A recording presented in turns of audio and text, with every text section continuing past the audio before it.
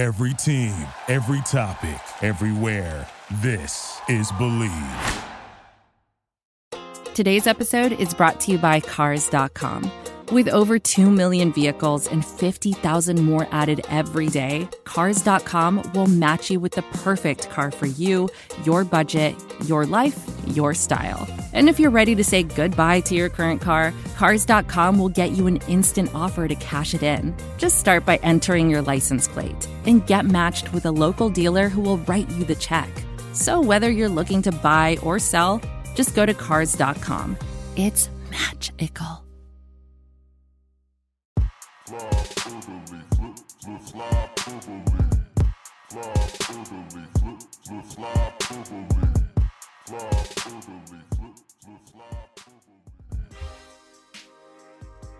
This is Flyperbole with Steve Jaco and Craig Forsyth.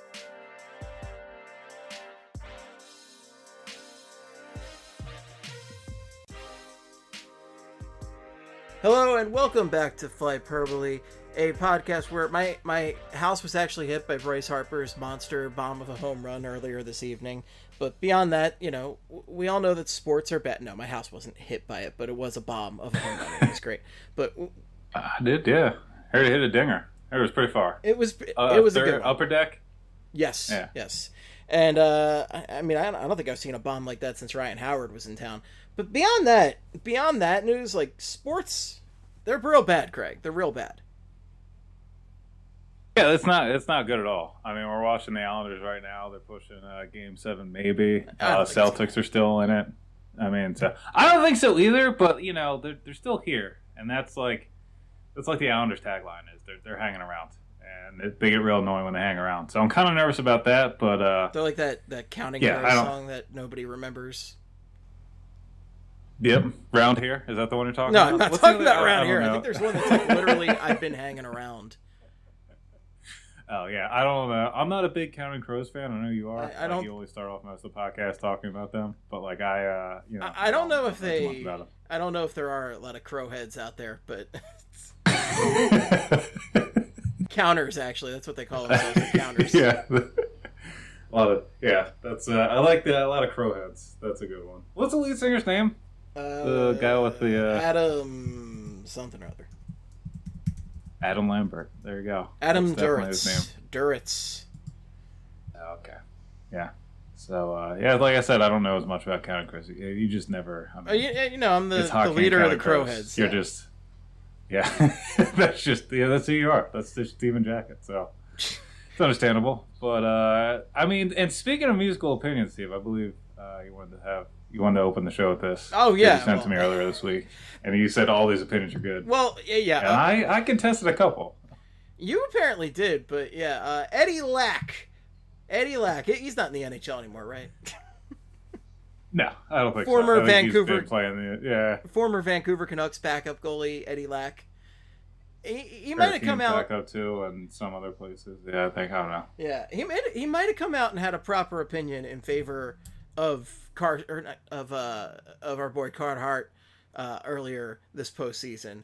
And I know Roberto Luongo was a little offended by, saying, "Hey, you saw me in goal. Well, Carter Hart's not the best you've seen in a while." But Eddie Lack went on Twitter and said sorry, not sorry to the masses, and put out 3 opinions, and they were so opinions, all right.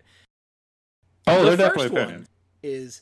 And this all is an intersection of Flyperbole right here, which is really why I wanted to bring this up, because this is primo Flyperbole tent right here. Tangy tent for the cast here.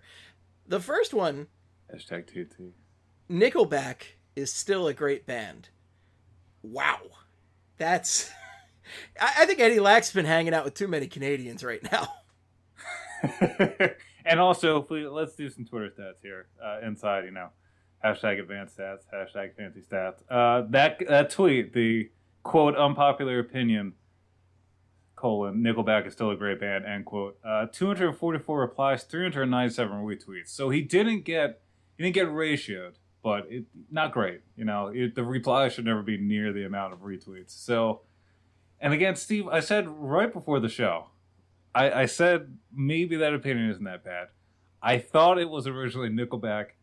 Isn't as bad as like people dunk on them for, but I can't go great. They're not a great band. No, I'm sorry, Chad. Like, I know you're listening. To say they are still a great band is a really insane opinion. That's a real reach, yeah. That's to insinuate they were ever a great band. They weren't. Yeah, that insinuates that during their heyday when everybody was like, this is crap. And you were like, no, they're top band out there. Good shit. I like what they're doing. Yeah, so that's not... I can chalk that one up, Nickelback. though. I can chalk that up to a combination of mediocre musical taste. I mean, if you've heard the music at most NHL arenas, we usually dunk on the Flyers' choice of music, where it's a lot of like hit fight, that kind of stuff. So Yeah, exactly. compared to that, Nickelback is Mozart, but they're a Canadian band, and hockey is mostly Canadians. So okay, fine, I can chalk it up to that. That one I can explain away. We can get, yeah, that one's fine. These get worse and worse, though. Unpopular opinion, too. Pineapple on pizza is so good. Hawaiian has been around forever, but recently it's a sin to like it on pizza. What's the deal with that? I threw in the Seinfeld at the end there. Exclamation point, by the way. He ended that with an emphasis. He was really pumped about the Hawaiian pizza stance. Fancy stats on that one. 249 replies, 138 retweets. So the people don't like this stance. Steve, where do you stand on Hawaiian pizza? Ugh. I think is a big question. I'm all about ham. Ham can be very good on pizza. Pineapple. I like going ham too. Yeah. Pineapple belongs nowhere near a pizza. Okay. I'm indifferent to Hawaiian pizza. I mean, I get it. I'm not going for it, but I don't hate it as much as everybody else. I used to work at Papa John's. I tried every assortment of fucking pizza toppings together. Hawaiian's not bad. IMO. Just saying it. I gotta kind of side with Eddie Lack here. I'm not a fan of it. I don't know if it's I don't know if it's 4 so's good, like O's and so good, but I will go with it's fine. That's so I'm gonna partially defend Eddie Lack / not bury him as. I mean, the last opinion he needs to log off Twitter forever. Like that's the one we're gonna drag him for. But yeah, I don't. I mean, are we able to still keep doing the perbs if I like? I don't like Hawaiian pizza. I'm just saying. I don't. I think he's right. A lot of people are getting crucified for it. I don't think that's justified. I just don't. It's food shaming. You can eat whatever you like. I mean, it's 2020. You can do whatever you want now. So whatever makes you happy. If Hawaiian pizza makes you happy right now, then so be it. And you put as much terrible toppings as you want. I cannot support pineapple on a pizza. I only like pineapple in an alcoholic beverage. That's it. That's the only place I can support pineapple. All right, that's fine. I mean, again, you might be on the wrong side of history because Hawaiian pizza has been here for a while, and a lot of people have been resisting, the acceptance into the pizza kingdom. But I think we're gonna get there one day as a society. So again, not for me, but people enjoy Hawaiian style pizza. I don't really care. That's my. But, I mean, last one's bad. If I was in the office and I was putting together a pizza order for the office and somebody said, what about Hawaiian pie? I'd say, get out. Oh, okay. Yes, correct. I'm talking about in the comfort of your own home. Listen, you enjoy whatever pizza you want at home. Anybody. But yeah. I don't give me any part of that pineapple pie. No, thank you. No, I get it. Good day, sir. Don't push it on anybody. Don't push your pizza agenda on everybody else. I agree with that. We are in the same boat with that.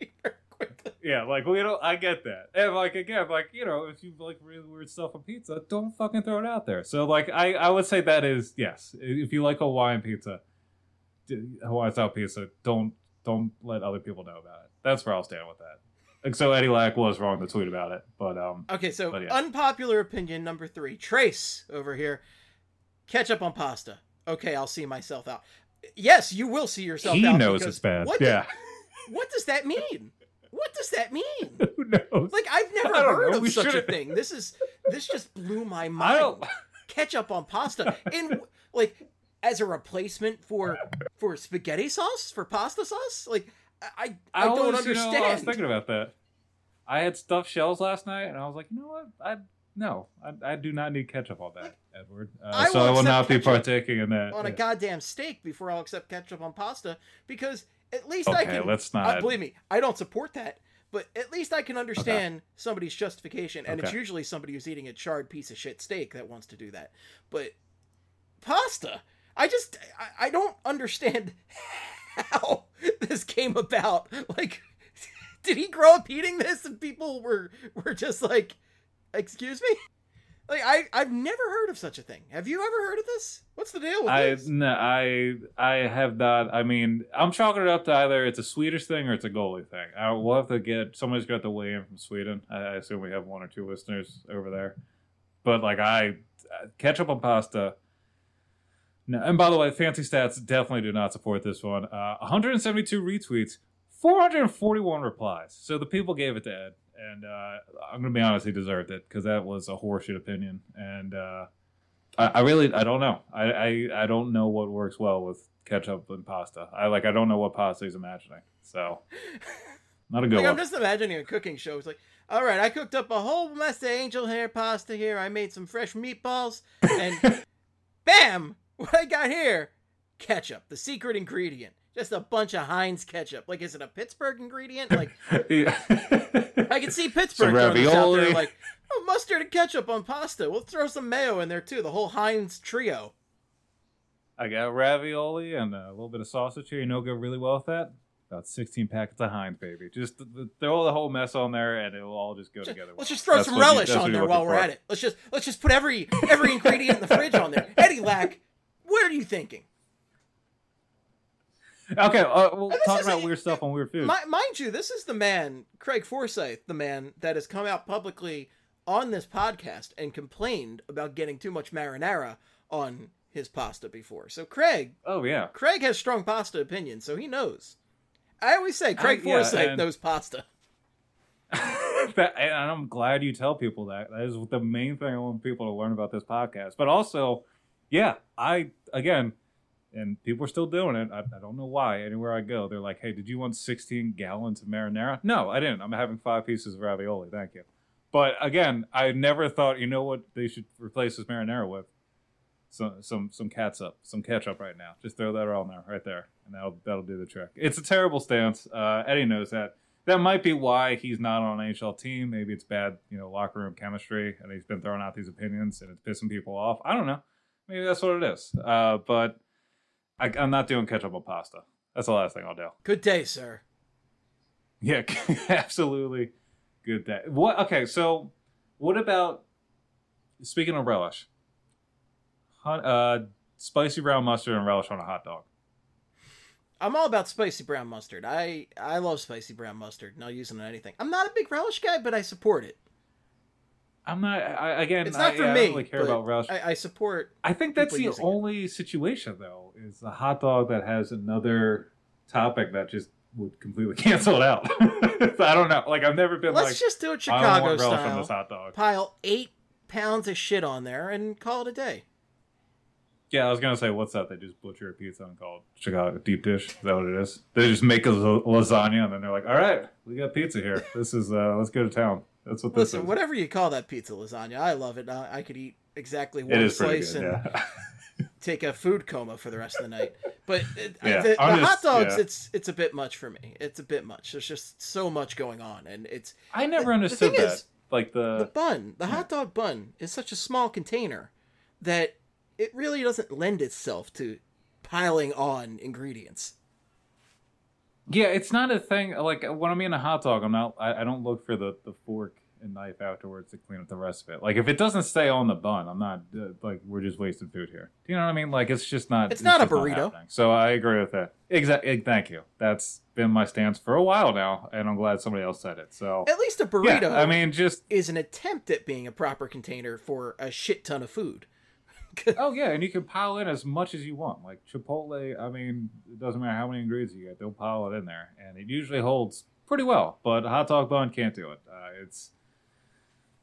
And I want to in this economy. You're trying to budget and get as much, you're trying to get your biggest bang for the buck, but it just doesn't work with a hot dog. So that's,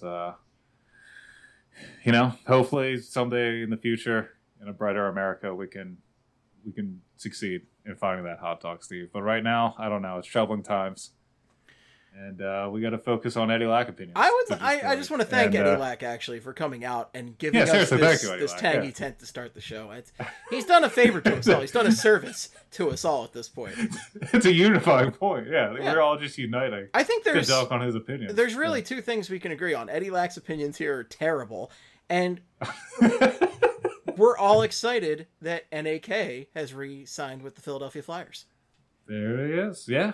NAKGB is pretty pumped about it. Out in full force. And Steve, I'm going to admit it. I'm happy he's back. I know you're sweating big time. You're texting me every day. They're like, did he sign? Are they going to get this motherfucker locked up? Is Ave Kubel going to be back? I am going to be pissed. NAKGB was going to be out in droves in the streets, pitchforks, torches, the whole 9 yards.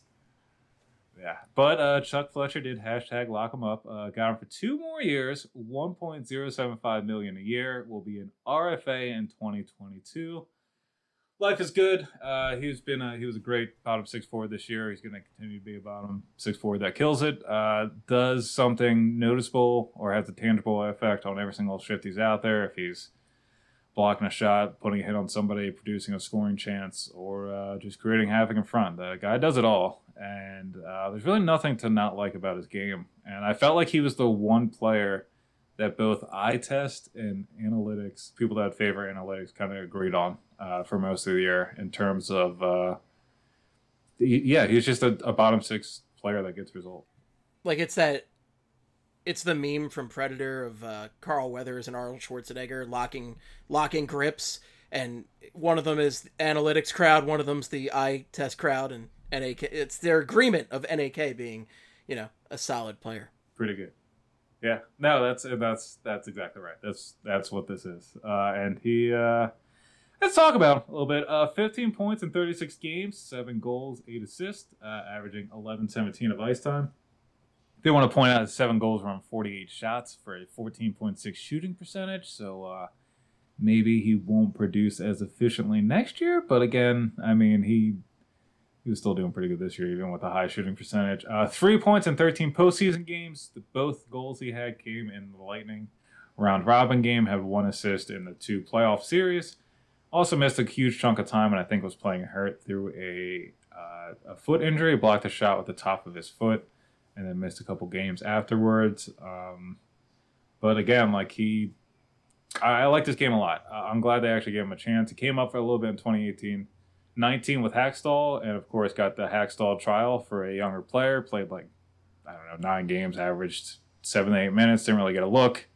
And even then he was noticeable on the ice. But this year I feel like he just stepped up his game, and I hope he's in the bottom 6 for a while. And I think he's a guy that can play anywhere from the 2nd to the 4th line. Ideally he's just on the 3rd or 4th line now and is able to chip in and produce and be a guy that can play on the 4th line and maybe get 10 goals.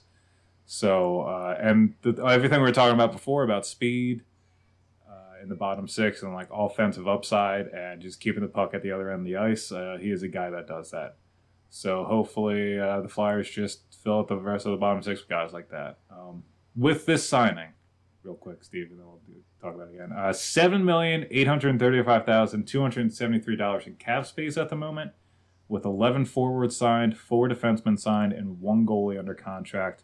Myers, Hegg, and Patrick are RFAs, so that will help the cap hit a little bit, but still those 3 need to be signed, as well as an actual forward that, not to say Patrick's not going to play, but I don't want to say 12 forwards locked up and Patrick is one of those 12, because you may be looking at going to the season shorthanded again. So, Chucky 2 trades. Going to have to make a couple trades. Going to have to make 2 trades or more this summer, probably, to clear up a little bit of cap space and get under the cap limit for next year. So, Steve, how we feel?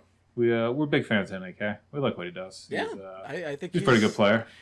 He's that Swiss Army knife that you really want in the bottom 6 there, and that's all you want. A guy who, I think he's a top line forward, and I hope you put this in the iTunes reviews for the show, but no.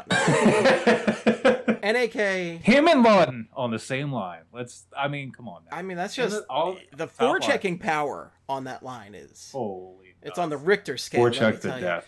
The Mike Richter scale, of course, which means that the goalie is pretty good, but not going to be a Hall of Famer. But yeah, that's right. Neither here nor there. No, slam Mike Richter. Flower Town's Mike Richter had it coming because he never signed with the Flyers. He was a Ranger, scum Ranger.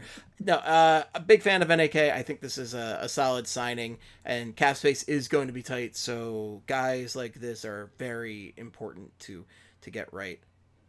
Yeah, You brought up a good point there, the forechecking. Like, I think he was somebody that benefited from playing in. Him and Pitlick were two guys that felt very noticeable this season because of their work on the forecheck, and I think they were guys that maybe wouldn't have been as effective or done as much offensively in Hackstall's system. Because, I mean, AV's system, you get rewarded. It's the dump and chase, and you get rewarded for getting in deep. And NAK, I mean, he really did.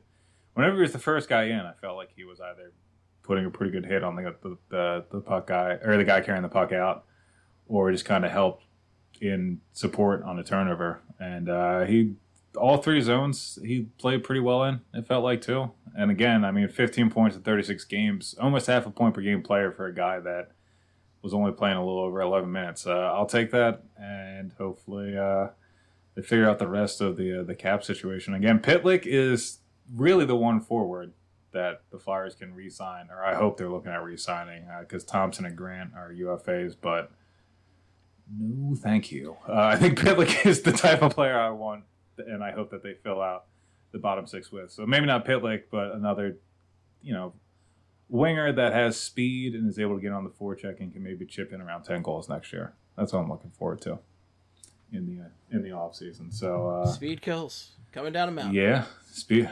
That's right. That's what I always say. Craig Custance put out 22 players that can be moved this offseason, NHL Trade Board offseason. And we talked about a couple of these names last week. I thought we could go look at all of them real quick. Again, a bunch of them are goalies, so we may not spend as much time talking about the goalies. Actually, let's just touch on the goalies real quick, because I don't think any of them are coming here. Fourth on his list was Matt Murray. Again, I don't see the Penguins trading him to the Flyers. Also Murray. No thank you. Hart. Yeah, no thank you at all. Frederick Anderson, another guy that's probably going to start somewhere, so don't see him coming here. He was fifth on Custance's big board. Marc-Andre Fleury was eighth. Again, he's 35 years old, 2 more years at $7 million a year. That's way too much for a backup, and I think he is going to look to start somewhere. I mean, Darcy Kemper. If you're Pittsburgh, come on, you got some familiarity there. I was thinking about it. It's a 1-for-1. It's obvious.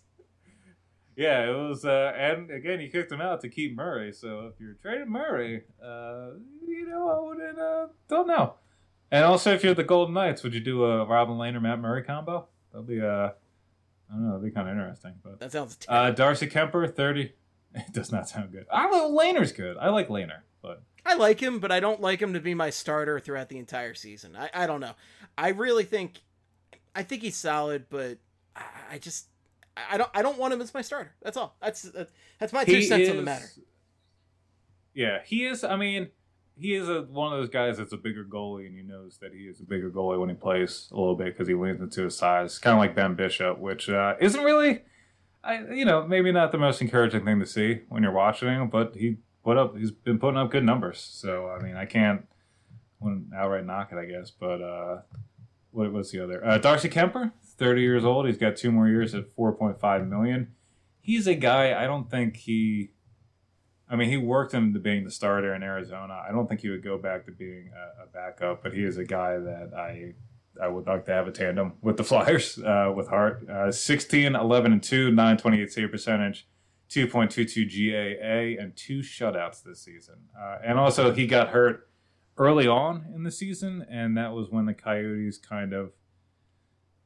were pushing a playoff spot, like a normal playoff spot when 2019-20 was a normal regular season. It looked like they were going to be one of the top teams in the West, and then they kind of, pooped the sheets a little bit and fell out of the playoff picture, and it all pointed to, people try to chalk it up to after they added Taylor Hall, but a little fun fact, and that was less fun to talk about, was I think Kemper got hurt like 3 days after they traded for Hall, and then the Coyotes' record after Kemper went down was also not great. So I think it was more of that, considering the Coyotes are a team that, they play that annoying, boring, let's get 8 shots to win 1-0 the entire time. So, and then James Reimer, 32-year-old, 1 more year at $3.4 million, 914 save percentage in 22 games this year with 3 shutouts. Again, for 1 year, I'd be fine, but I think Elliott would cost less than that. So I think all these guys are more expensive than Elliott would be, and I think they all want to be a starter somewhere. Maybe Reimer would be like a platoon guy, like a tandem guy, but everybody else, I think Matt Murray, honestly, I think he might be a change of scenery guy because he's had some injuries and not the best 2 years here the last couple years. And I think it was last year or 2 years ago his dad passed away too. So like that could be a thing he's battling through, and then to have like a couple shitty seasons on top of that, I think he might just be a guy that just wants to get the fuck away from Pittsburgh. And I mean, who really blames him? But also just like get out of that whole situation overall. It could be beneficial. Like they're kicking the tires on a trade to Edmonton. That's never helped anybody's career going to Edmonton, but it would be somewhere else besides this place. I think he's a change of scenery guy, like, but I that's don't want to trade assets for him, especially not. Oh no, the Penguins. Flyers now. He's a two-time. Well, even if I'm another GM, I mean he's a two-time Stanley Cup winner, right? Or is it 3-time? Ugh. Yeah, no, two. I got a little bile at the back of my throat just saying, and I know. But he's a multiple Stanley Cup winner, and he was a pivotal piece for those runs. But at the same time, he hasn't looked that good, and there's just it's complete robbery if you give a first-round pick for him, which is what I heard their asking price is. And if anybody gives that to him, you're insane. If you're insane, Rutherford, it's not going to happen. At least I hope not, but it is. I think if you can get him for a good price, it's worth a shot, especially if you're a team like the Oilers that does need to rebuild a goaltender. Yeah, or I mean, honestly, Colorado. Like Colorado is a team that I like Drew Bauer, and I think he can win them a cup. But we saw them run into goaltending issues in this postseason, and it cost them against the Stars. And Matt Murray wouldn't exactly solve all your goaltending issues, but I think Grubauer and Murray as a tandem, like they both seem like the kind of guys that maybe don't clearly deserve a number one. So, like it would be a good year of competition for them to kind of duke it out for the number one spot, and I think it would be a healthy competition for the Avs. And the Avs may just need 1 year of lightening up in the crease, and they win a cup. So I don't know. Throwing that out there, I really don't know how they feel about their goaltending or what all that is, but yeah, those are the goalies, and I mean the other ones. Yeah, Fleury. The whole thing in Vegas is going to be a situation between Fleury and Lehner. Apparently, there was a handshake deal with stabbed Lehner in the for back. 5 years. Yeah, that's right. Peter DeBoer just taking it the flower. But Lehner signed a 5-year, $5 million per season contract. Was apparently what the handshake deal was, but I think he even wrote that off or said that wasn't true, but they got to figure out. I mean, if I'm them, I think I lock up Lehner. I mean, Lehner is younger. I think he's 29, and he had a pretty good postseason. He had better regular season numbers, and again, he had a pretty good 2018-19 too. And I think that's the thing with him is he bounced. I mean, he went from the Islanders to the Blackhawks to the Golden Knights, and he still put up pretty good numbers playing for three different teams. So. Actually, I don't know what his numbers were in Chicago, but I'm not going to fault any goalie for their numbers in Chicago because, again, they don't play defense this year. Forwards. Let's look at some forwards now, Stefan. We talked about Patrick Laine last week, but he is the number one player on Craig Custance' trade board for this offseason out of the 22 players. Oh, wow. And again, Laine, 28 goals and 35 assists for 63 points in 68 games. 82 game pace of 33 goals, and this was his fourth season in the NHL. Those 4 seasons, 36 goals, 44 goals, 30 goals, on pace for 33. 1 more year at 6.75 mil, and then he's an RFA. I mean, he is a guy that is all goals, but a lot of goals. And I don't know, again, the thing that would scare me about him coming here, and we've talked a little bit about JVR being the same type of guy in terms of production. I think, like, I want to make this clear too. Like, I don't think of JVR and Laine in the same light because I saw some people talking about it on Twitter today, where they use the argument of like, well, people don't like JVR because he's streaky, and it's like, well, Laine is streaky too, but like, I mean, 44 goals is different than not 20. Like, I would. Like, it would be an extreme version of it. It would be an extreme version of it. Like, it is the best possible outcome. He's 2 seasons removed from that, though, right? Yeah. And, I mean, this year... I don't know. I don't think he's worth the price, frankly. Oh, I don't think he's going to be worth the price. Yeah, he had that 44-goal season, but I just feel like that's his peak, his absolute peak, which is a great peak, don't get me wrong. but I don't feel like he's Alex Ovechkin, where every year he's going to be just a beast scoring goals for you.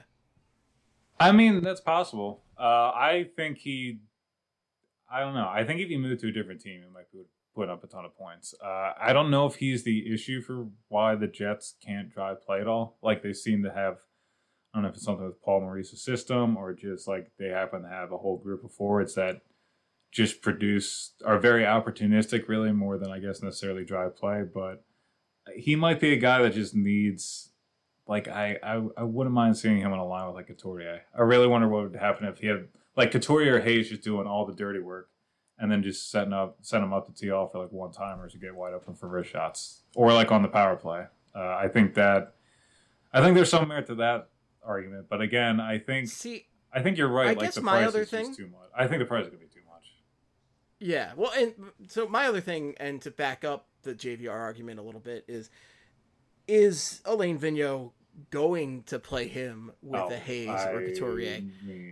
Because if all he does is score goals, and a coach like AV, Big Al, really values his two-way players and having defensively responsible for the most part, and, I'm looking at, forecheck and connecting a little bit, but having for the most part a defensively responsible top six, I don't know. It's just, I have those questions about acquiring a player of this caliber.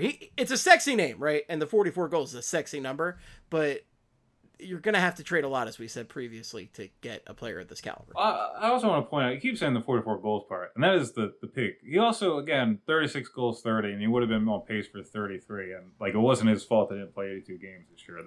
He played 68, 14 more games. He probably gets 5 goals, I'd say. So like, that would have been, it's 4 seasons of at least 30 goals. And Wayne Simmons was a huge difference maker here, and he never cracked 33. So like, I think it would be. That's what I'm saying about the JVR argument. But Wayne Simmons did other things. Wayne Simmons on the Wayne power Simmons play. Was but I'm saying he fought guys, he hit guys. He was a heart and soul guy out there. Whereas Laine, as you pointed out, literally just scores goals. So that's really where my questions come for how he'd be utilized in a Flyers lineup. I think he'd be used in the top 6. I don't think you trade for Laine and then have the coach be upset with him and put him in the bottom 6 or not play him. Like, I don't know. If they're going to make the trade, he's going to play. I don't know how many. I mean, I don't know how many goals he would put up here. I would assume a lot, and I don't know what. I mean, maybe Winnipeg is right, and they just don't see any point in having him anymore, and they just want to get rid of him. But I think. I don't know. Like, I ultimately think the price would be too much for a guy that only scores goals. Granted, a lot of goals, but I don't know. I don't see him being a guy that would get like scratched for not playing well. I mean, if it got to that point and he was here, then the Flyers already lost that trade, and they realized, like, I don't know, like, then it just becomes a horrible trade because they're going to give up a lot for it. Like, the Jets have to be looking at least the usual trade bill out of like roster player, a high-end prospect, and a first or like a fourth asset to go along with that. So for a guy that literally just scores goals, no, I don't see that happening. I mean, I am kind of curious to see what it would be like here if he had more centers. But I mean, Wheeler does a lot too. So I guess, I don't know, and Scheifele's good too. So he does have those fours in Winnipeg. But they got to invest. They're also looking. They got to get help on defense too, because they have to do more to help Hellebuyck out because they got caved in terms of possession the whole entire year. So I think they need more two-way forwards and more defensemen that actually help limit shots against. So I don't know. We'll see what they do, but I'm not. I'm looking at Laine's stat lines right now, so I don't like the goal numbers going down a little bit, but I do like the assists really leaping up this year. I think that's a great sign. The fact that he came as close as he did to averaging a point per game this year is really a step in the right direction and a sign that he could be expanding his game. So I like that a lot in favor of acquiring Laine. And as you pointed out, if he played a full 82, probably would have been over the 30 goal mark, which is definitely nice. But again, you're talking about a guy that you're probably going to have to pay a bunch in a couple of years, and you're going to have to pay a bunch to get. And also his time on ice has it went up. He went 17.55, 16.29, 17.14, and then this year he averaged 19.25 a game. So that shows having more responsibility and being put out there more often. So that is trending in the right direction. Are you looking at are you able to see the shots on goal every year? Are you looking at Hockey Reference? Actually, I am looking at Hockey Reference, and he had 226 shots this year. Okay. So yeah, so he had 204 his rookie season, 241, 245, and then 226 this year. Okay. So, and I just looked this up because I was going to make the point with Ehlers, actually one of his teammates. Yeah, Drew led the team with 197 shots on goal this year, and Voracek has had the most out of any Flyer since 2015-16 with 253. To put those numbers into perspective, so the guy fucking shoots like 200. He's like 226 this year, and that was without those additional 14. Yeah, so it was kind of funny because I was looking at Ehlers stuff, and it was like he was like Voracek and Drew had more shots on net per game than Ehlers over the last couple of years, and I was like, I wanted Ehlers because he's a shoot first guy, and Philly fans buried Voracek for not shooting at times. So it's kind of funny that they're still ahead, or like top of the league in terms of just shots on net. But Line is pretty good, but no thank you, I guess. No thanks. Too many goals is what I'm saying. Next guy. Chris Carter argument, all he does is catch touchdowns. Oh yeah, that Chris Carter never turned out. The Philly fans were right. Yeah, that guy never. Yeah. No, it was Buddy Ryan. I know. The press conference. Yeah. Yeah. It was. But that was also to kind of bail him out for like why he was actually trading him. But it's an infamous excuse because it does sound like on the surface like, oh, that's all he does. Okay. Okay. Good argument. Good stance. Yeah. Another guy that I don't see any way he would get traded to Philly just because he's in the division. Kyle Palmieri. Somewhat a little surprising name that I don't think a lot of people would think of, perhaps, but 29-year-old right-handed winger, 26th overall pick in 2009 to the Ducks, had 45 points this season, 65 games, 25 of which were goals. He was on pace for 31 goals. Over the last 5 seasons, he has one 30-goal season and 3 25-goal seasons, and he also had a 24-goal season. So almost had 5 straight 25-goal seasons, and he's had 11 power play goals or more in 3 of the last 4 seasons. One of 10 players since the start of 2015-16 to have 52 power play goals or more. Shout out to arbitrary cutoffs. And then also he's one of 4 players with 4 or more seasons of 10 power play goals or more since 2015-16. Ovechkin has 5 of those seasons. Pastrnak has 4, and Stamkos has 4 as well.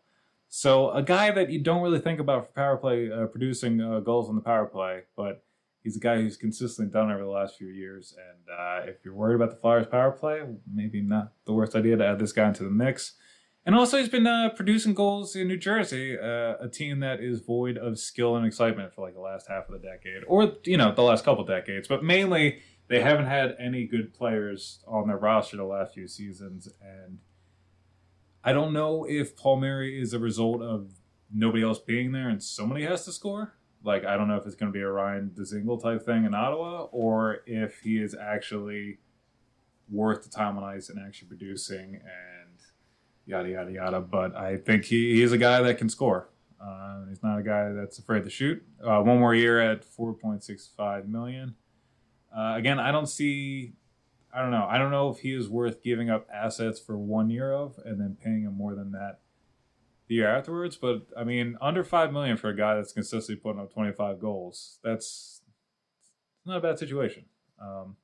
And he could be, you could have a top 6 of connecting on the top line, Palmieri on the second line. And you have Lindblom, Hayes, Palmieri. That doesn't really sound like the worst second line. So that's a name I'm throwing out there. One of the better goal scoring names. If he's not doing it on the Devils, the second best organization in the NHL, then who's he going to do it with? The best organization in the NHL, the Philadelphia Flyers, baby. New York Rangers, thank you. The best in the NFL. Oh, absolutely the best. I mean, they're just all their. We'll talk about one into top 2 picks. That's best. Yeah, they're just absolutely, and it's just a fan base that deserves it. They're just good, loyal fans. In, they're just, they're not, they're there for this sport of hockey. So you gotta respect that. Do you have any feelings on Kyle Palmieri, Steve? Any Kyle Palmieri? None. Okay. So Max Domi is the next name. Max Domi. He's number 7 on Craig Custom's big board. 25-year-old left-handed forward. 44 points this season in 71 games, 17 of which were goals. On pace for 19 goals over an 82 games season. 5th year in the league as a regular. He's had one good year of production, 28 goals and 72 points with 80 PIMs in 82 games in 2018-19.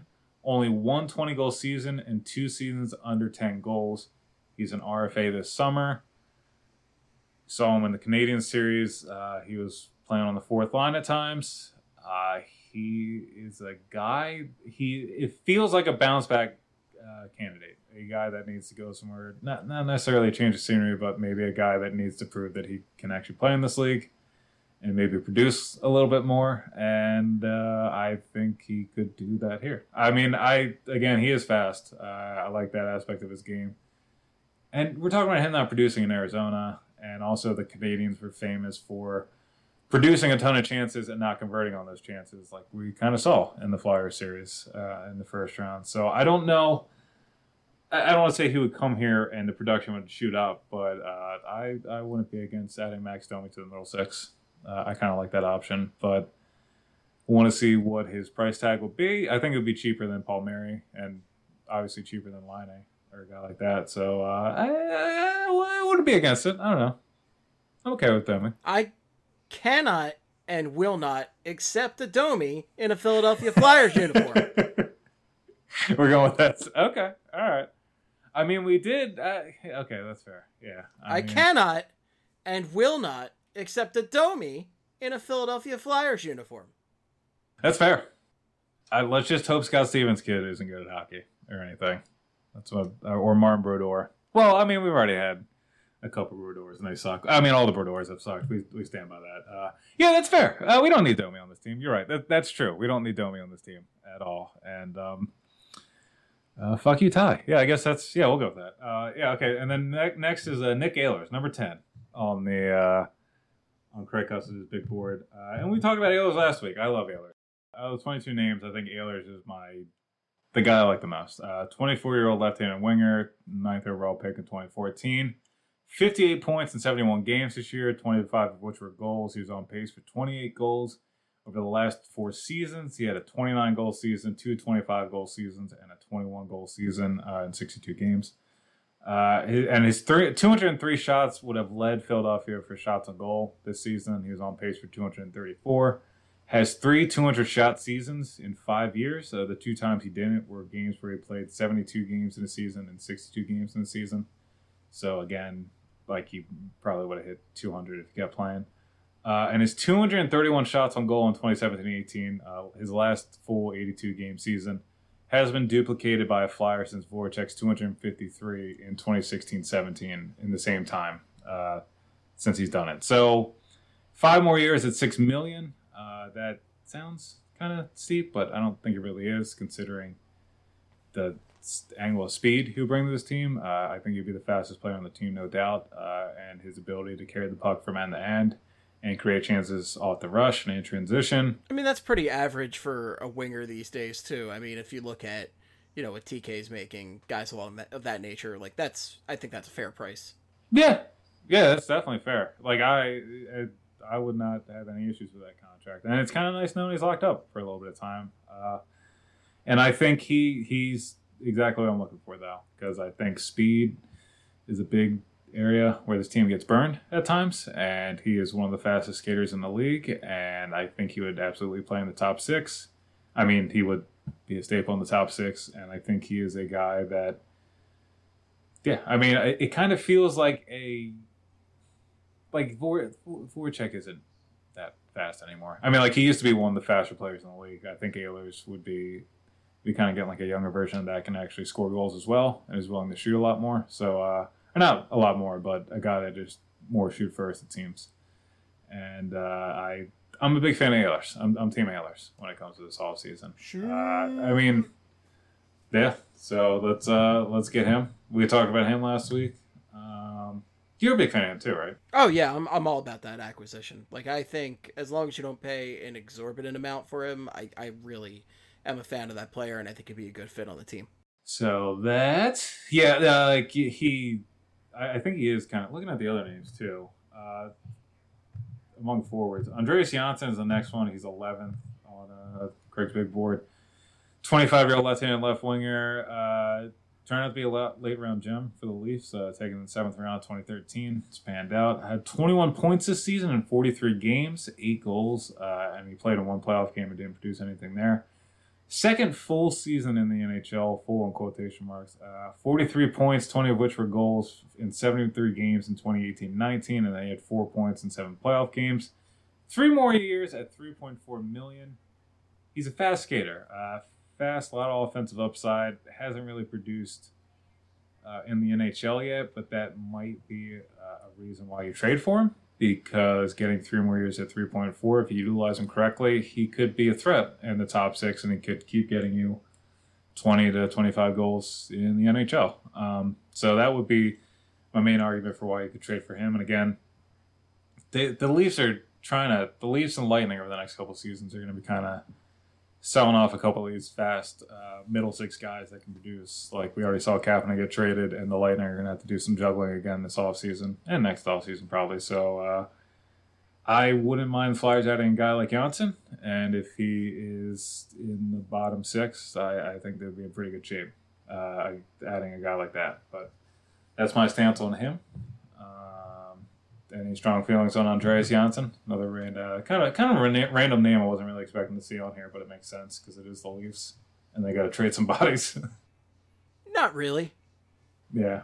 I mean, and then Josh Anderson. The next 3 guys are Josh Anderson at 14, the negotiating rights to Taylor Hall at 16, and Andreas Athanasiou was 22nd. He was the last guy on the list.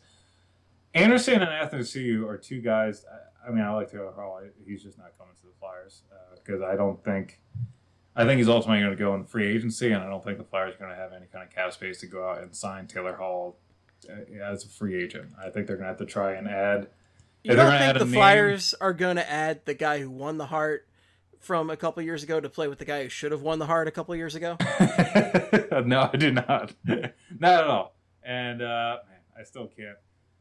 That fucking season. That whole argument still blows my mind, just because the whole difference in McKinnon and McCarr's point totals. But I digress. Whatever. But I think listen, some people didn't even have Sean Couturier in their top 5 for the Selke. So it's because best defensive forward as opposed to 2-way. Come on.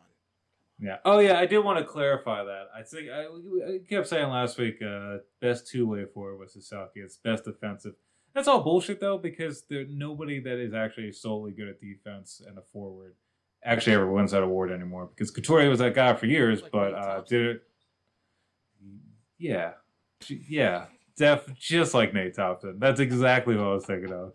Yeah, God, Nate Thompson arguments. I don't get the people who still defend him. Like, it's kind of crazy because, like, the one thing, his thing was just not being on the ice when the Flyers get scored on. So when he was on the ice and they kept getting scored on, like, what was the leg you're standing on? Anyway, but Taylor Hall, like, he's just not coming to the Flyers, so I'm not going to really spend that much time on. Josh Anderson was a name I threw out there in the middle of the season. Yeah, it's probably going to happen now, exactly. But Josh Anderson, 26-year-old right winger, 4th round, 2012 from the Blue Jackets. 4 points, one of which were goals in 26 regular season games this year. Shoulder surgery, a lot of injuries, or one injury that really cost him the whole season. But 4th season as an NHL regular, only one 20-goal season. He had 47 points, 27 goals in 82 games in 2018-19. Also had 230 shots on goal. And then 3 points in 10 playoff games during that playoff run last year for Columbus. Has never cleared 50 points. And the shoulder surgery might be an issue, but again, could be another rebound candidate. Could be a guy that just needs to go somewhere else, and he'll fit in there and be able to produce. And he's an RFA, so you might be able to sign him for somewhat cheaper for maybe 2 or 3 years. And I think the Flyers, like I can understand the argument or the need for a guy like Tom Wilson that is not Tom Wilson. An asshole that can produce and also get under the skin of opponents. And, that was supposed to be TK, and then he just, he didn't go to the bubble this year. I think he just skipped all the postseason. So, but like Josh Anderson would be another guy that could go in there and piss people off and then also produce on top of that. So that'll be what my one argument for adding Josh Anderson. Again, shoulder injury did keep him out almost the whole season, which is kind of alarming considering it was a shoulder injury. And I don't know how I feel about giving up assets for that, but I could see him being a potential buy low, high reward type of guy.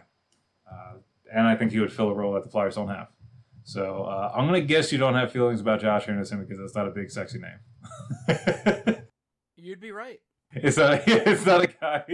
He's a middle six guy with the Blue Jackets who is no more for grit. I'm really not. Yes, but he is whatever. He's a guy when you're desperate for a fill-in for your fantasy hockey team when somebody goes down with an injury, you go, maybe Josh Anderson. Maybe, unless he's also out with that shoulder injury. So maybe not even in fantasy. He's a realistic option. But I want him on the Flyers, is what I'm getting at. Andreas Athanasiou, though, last player on this big board. I don't know how I feel about him. I mean, he is fast as balls. He's really fast. That's why I liked him in Detroit. That would be my main argument for getting him here, because when I think of just getting speed guys to add speed guys, Andreas Athanasiou is your guy. 26-year-old, had 26 points in 55 games between the Red Wings and Oilers this season, 11 of which were goals.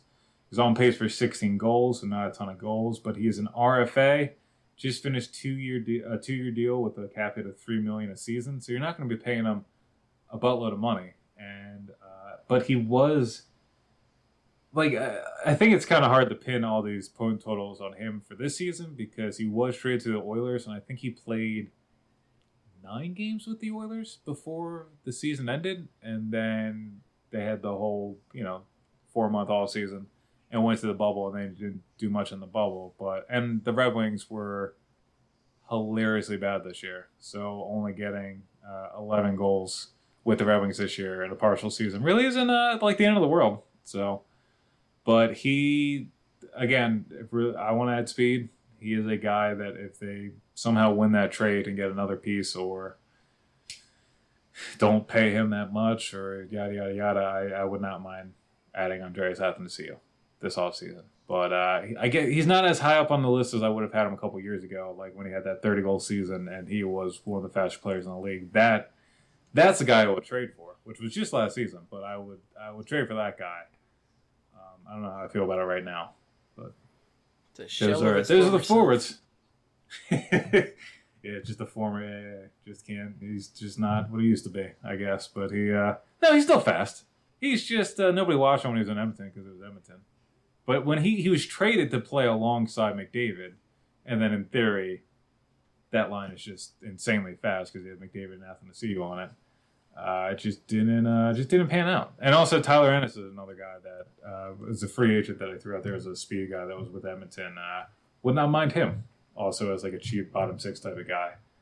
That's probably more what the Flyers are looking at in terms of value and actually fitting underneath the cap. So defense. I just couldn't take the puns. I just couldn't. The Athanasiou puns are just they're there laying in wait. And I can't deal with that stuff. I can't deal with that. No thank you. I know you're not. Yeah, you absolutely hate puns. I know. How are those Kasha? Well, that's my problem. T-shirts, yeah. They're coming out great. They're coming out great. The dollar bills. So, but I mean, here's the problem.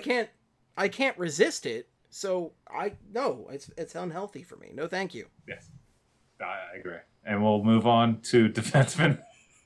Let's get. Do any of these defensemen interest you? We'll just start with that. There are a couple names here that I would throw my hat to those rings, but a lot of them just feel Ekman-Larsson. I do too, but again, I pricey. Yeah, and again, the Flyers. I think the Flyers should be in the market for maybe another defenseman that actually is more regarded as a guy that can actually drive play and suppress shots. Not a defensive-minded guy, because I guess you're Justin Brown. But it's all about one name for me at the end of the day. It's all about clearing the space to get Alex Pietrangelo. Get me Alex Pietrangelo. You Oh, pair him up baby. with Ivan Provorov, and guess what? They're the killer peas. I'll hang up and listen.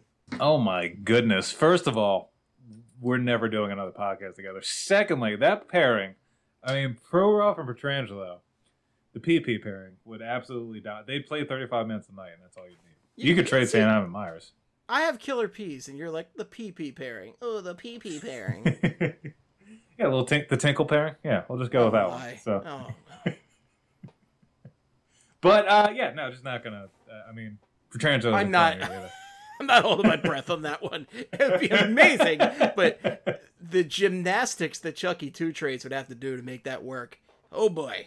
I mean, again, we haven't had a off season where Fletcher's in a full like contend mode. We haven't seen him actually trade pieces for a contending team. So if he doesn't do anything, the team's going to pretty much be the same exact club he's bringing back. And I don't know if he likes to sit on his hands. I mean, he was not called Chucky 2 trades for no reason. He's called Chucky 2 trades because I called him that a year and a half ago, almost 2 years ago now for no reason. And it's got to stick. We got to make it count.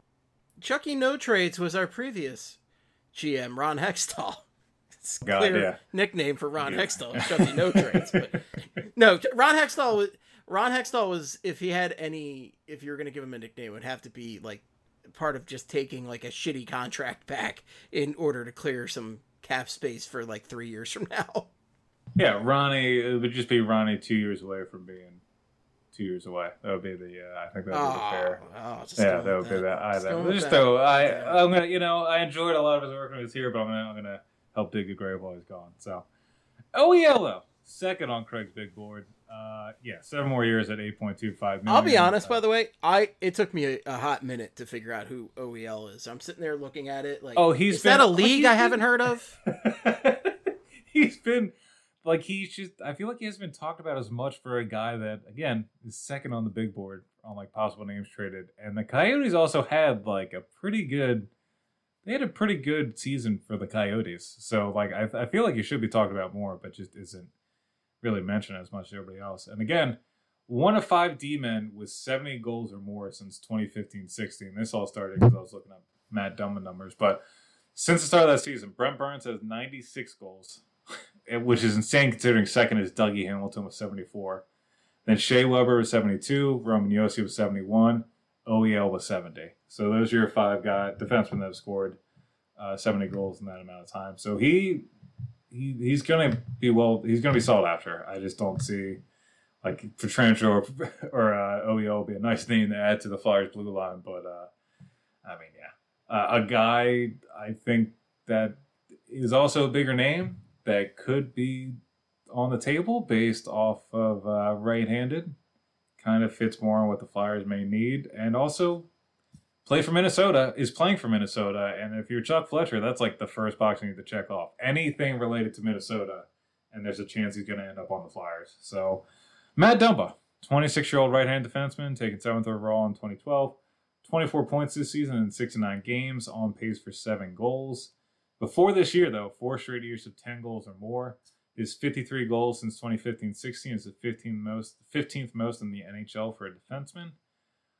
3 more years at $6 million a year, and again, he is not exactly who I have in mind in terms of a like shutdown guy, take away all the chances in the world. Like it's actually more Jonas Brodin would be the guy from Minnesota I'm thinking of, but I'm not gonna say no to a Matt Dumba trade. Like I would say yes to a top 4 of Provorov, Dumba, Sanheim, Myers for years to come. I think I could get down with that for 3 more years. And again, that's assuming Niskanen's traded after his piss poor postseason, and so be it, because we didn't really see it much. I mean, like I was worried of postseason Niskanen for the entire season, and thankfully we only got him at the most important time of the season.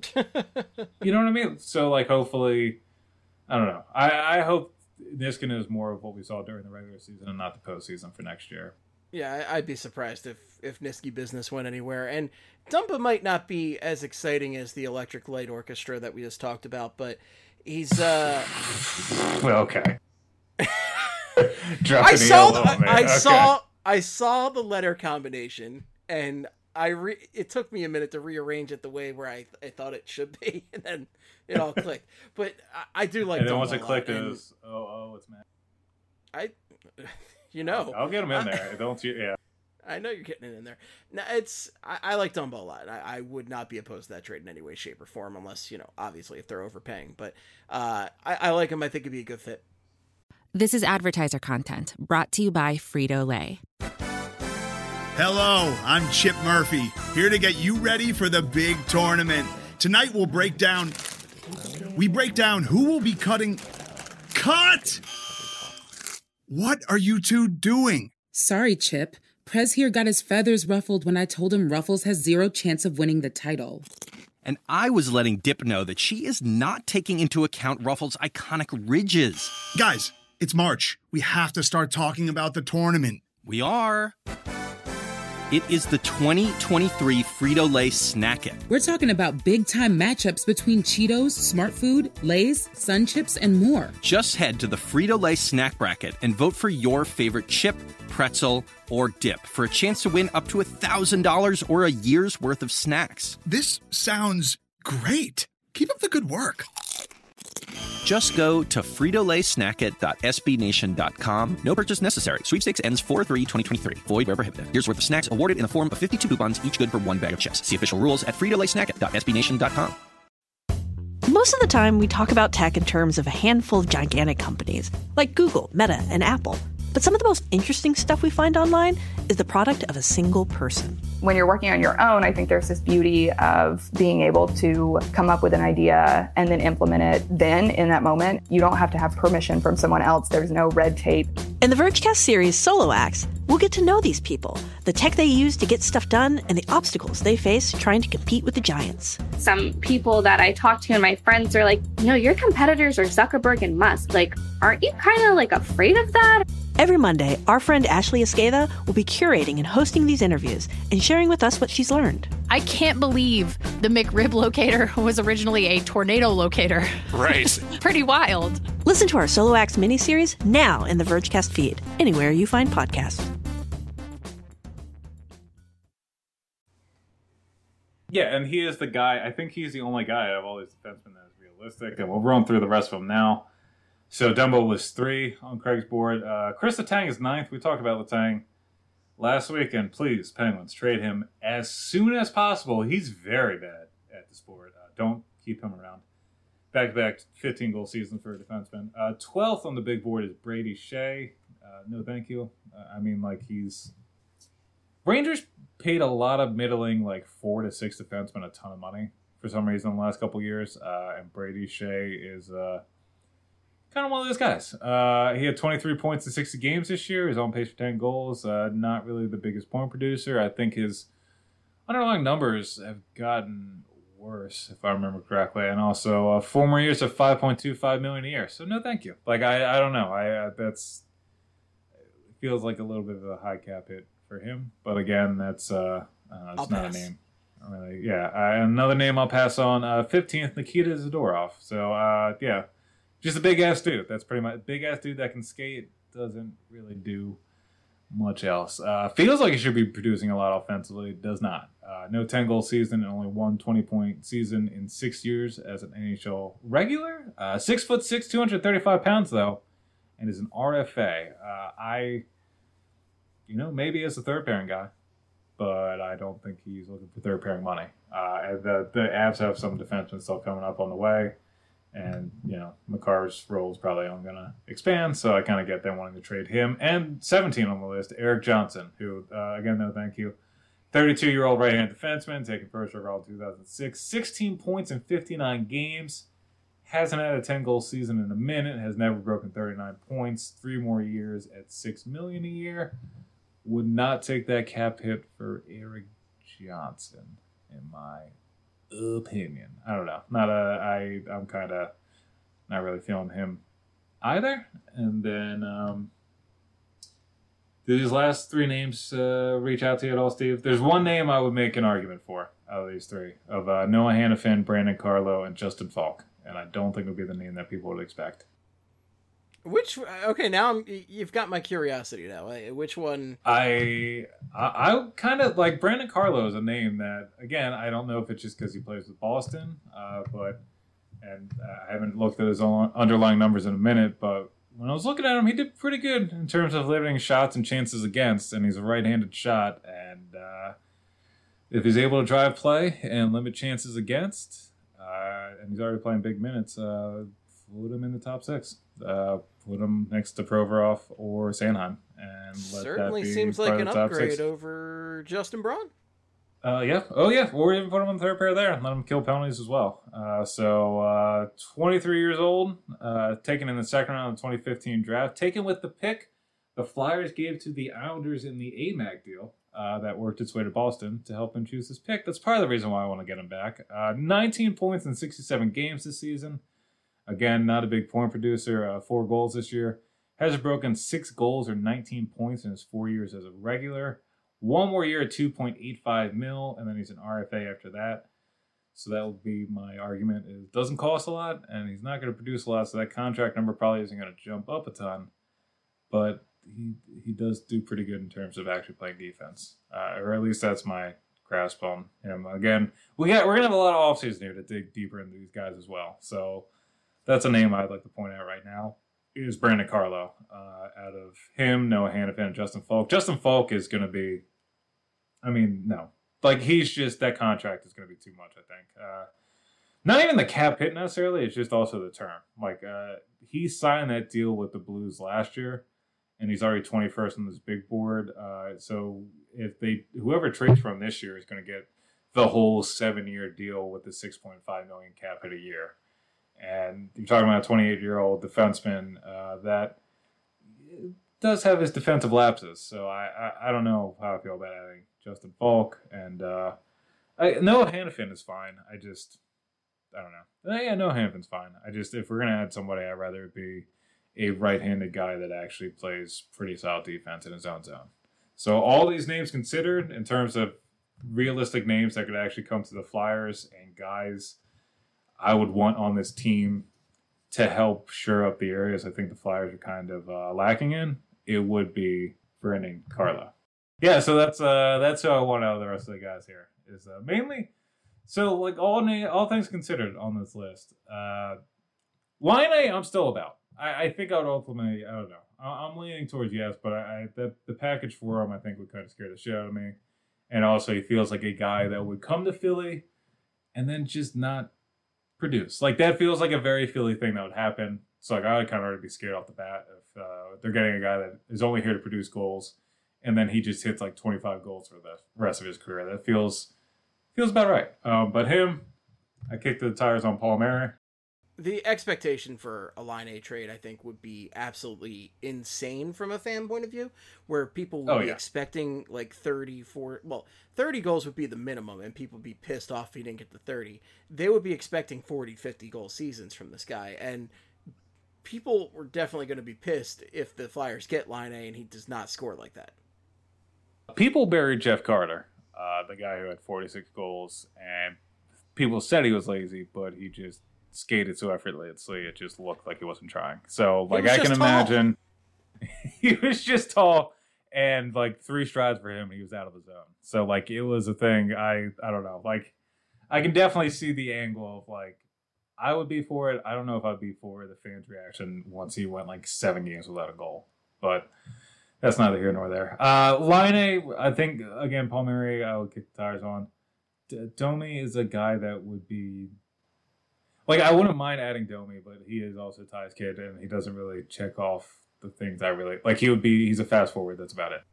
From a serious hockey perspective, he's fine. I guess he is an agitator, and I guess it'd be fine, but I'm not really excited by him. Yeah, it would feel like a move they would do, and it feels like it wouldn't really have accomplished anything. I don't know. Like, I'm not against adding more skill. It's just he's not like a pure goal scorer. He's not like a Line A or a Paul Mary where you're getting him and you should count on at least 25 goals. And there's just not, I don't know. Nick Ehlers, though, is a guy I'm a big fan of. Andreas Janssen, I'm a fan of too. I think collectively we're the biggest fans of Ehler. I think would be the one trade we want to see go down out of all these names. But yeah, Janssen is fine and fast. Josh Anderson is the name I'm all right with. And Athanasiou, I think, will be all right at the right price. And then Dumba and Yeah, Carlo. Dumbo and Carlo would be my defenseman of this ginormous list of random players that teams could trade for, Steve. And, moving on from that, I don't have a segue to go into award winners. Do you have anything for segues going into award winners? Do you have anything that could bail us out here? You got anything? I mean, it might be a pretty shitty transition is what I'm saying. It may not be the best one coming up here. So we're neck deep in it, pal. Okay, let's just talk about these awards. I'm sorry, everybody. Well, look, I want to apologize about that segue. I guess I'll take the blame for it, even though this is a team podcast. But, that one's on me, And well, if you just let me handle it. I like to get in there. I'm a control freak. You just get behind the wheel and you find out you don't know how to dry stick. It's that easy. Do that every day of my life. I should have never gotten a car that stick, but, that's a story for another time. But yeah, let's talk about these award winners, though, because Lou Lamoriello is won the Jim Gregory GM of the Year award. First win for Lamoriello or the Islanders. And again, we listed off a bunch of the moves he made last week. He had a JG Pajot and Andy Green at the trade deadline. Pretty pricey trade. Well, not the Andy Green one, but Andy Green's not really good at hockey. But they've been playing pretty well for the Islanders because that's how sports and life work. But that also brought in Semyon Varlamov and Cole Bardreau. Anytime you lock up a guy like Cole Bardreau, you're probably already in the running for GM of the year. And anytime you bring in somebody of questionable character like Semyon Varlamov to play behind your defensively boring-ass team, you bring Andy Green down from the wall on Game of Thrones, and, it was a life sentence at the wall, and he needed to be saved from it, and kudos to Lou for bringing him in and saving another, piece of shit like Semyon Varlamov. That's GM of the Year stuff right there. GM of the Year, and also, speaking about character players, and not that Nathan McKinnon's not one, but I'm going to get into something I saw that I thought was kind of funny, for lack of better terms, with the Lady Bing stuff. McKinnon won the Lady Bing. First Lady Bing win for him. Also, the second major award he's won the Calder for the 2013-2014 campaign. 93 points, 35 goals, in just 12 penalty minutes in 69 games this season. So nice. That's a pretty Lady Bing-ish season right there. 25 points in 15 postseason games, also with 12 penalty minutes. So, maybe check that Lady Bing title again. Third Av to win it. Ryan O'Reilly won it back in 2013-14, the year that McKinnon won the Calder. And then Joe Sakic won it back in 2001. And Steve, as you know, we are still waiting with bated breath for the Flyers' first Lady Bing winner. And we will be waiting for that for some time, probably. Maybe TK won the next year. Who knows? R.I.P.D. Flyers. Yeah, that's right, baby. Shout out.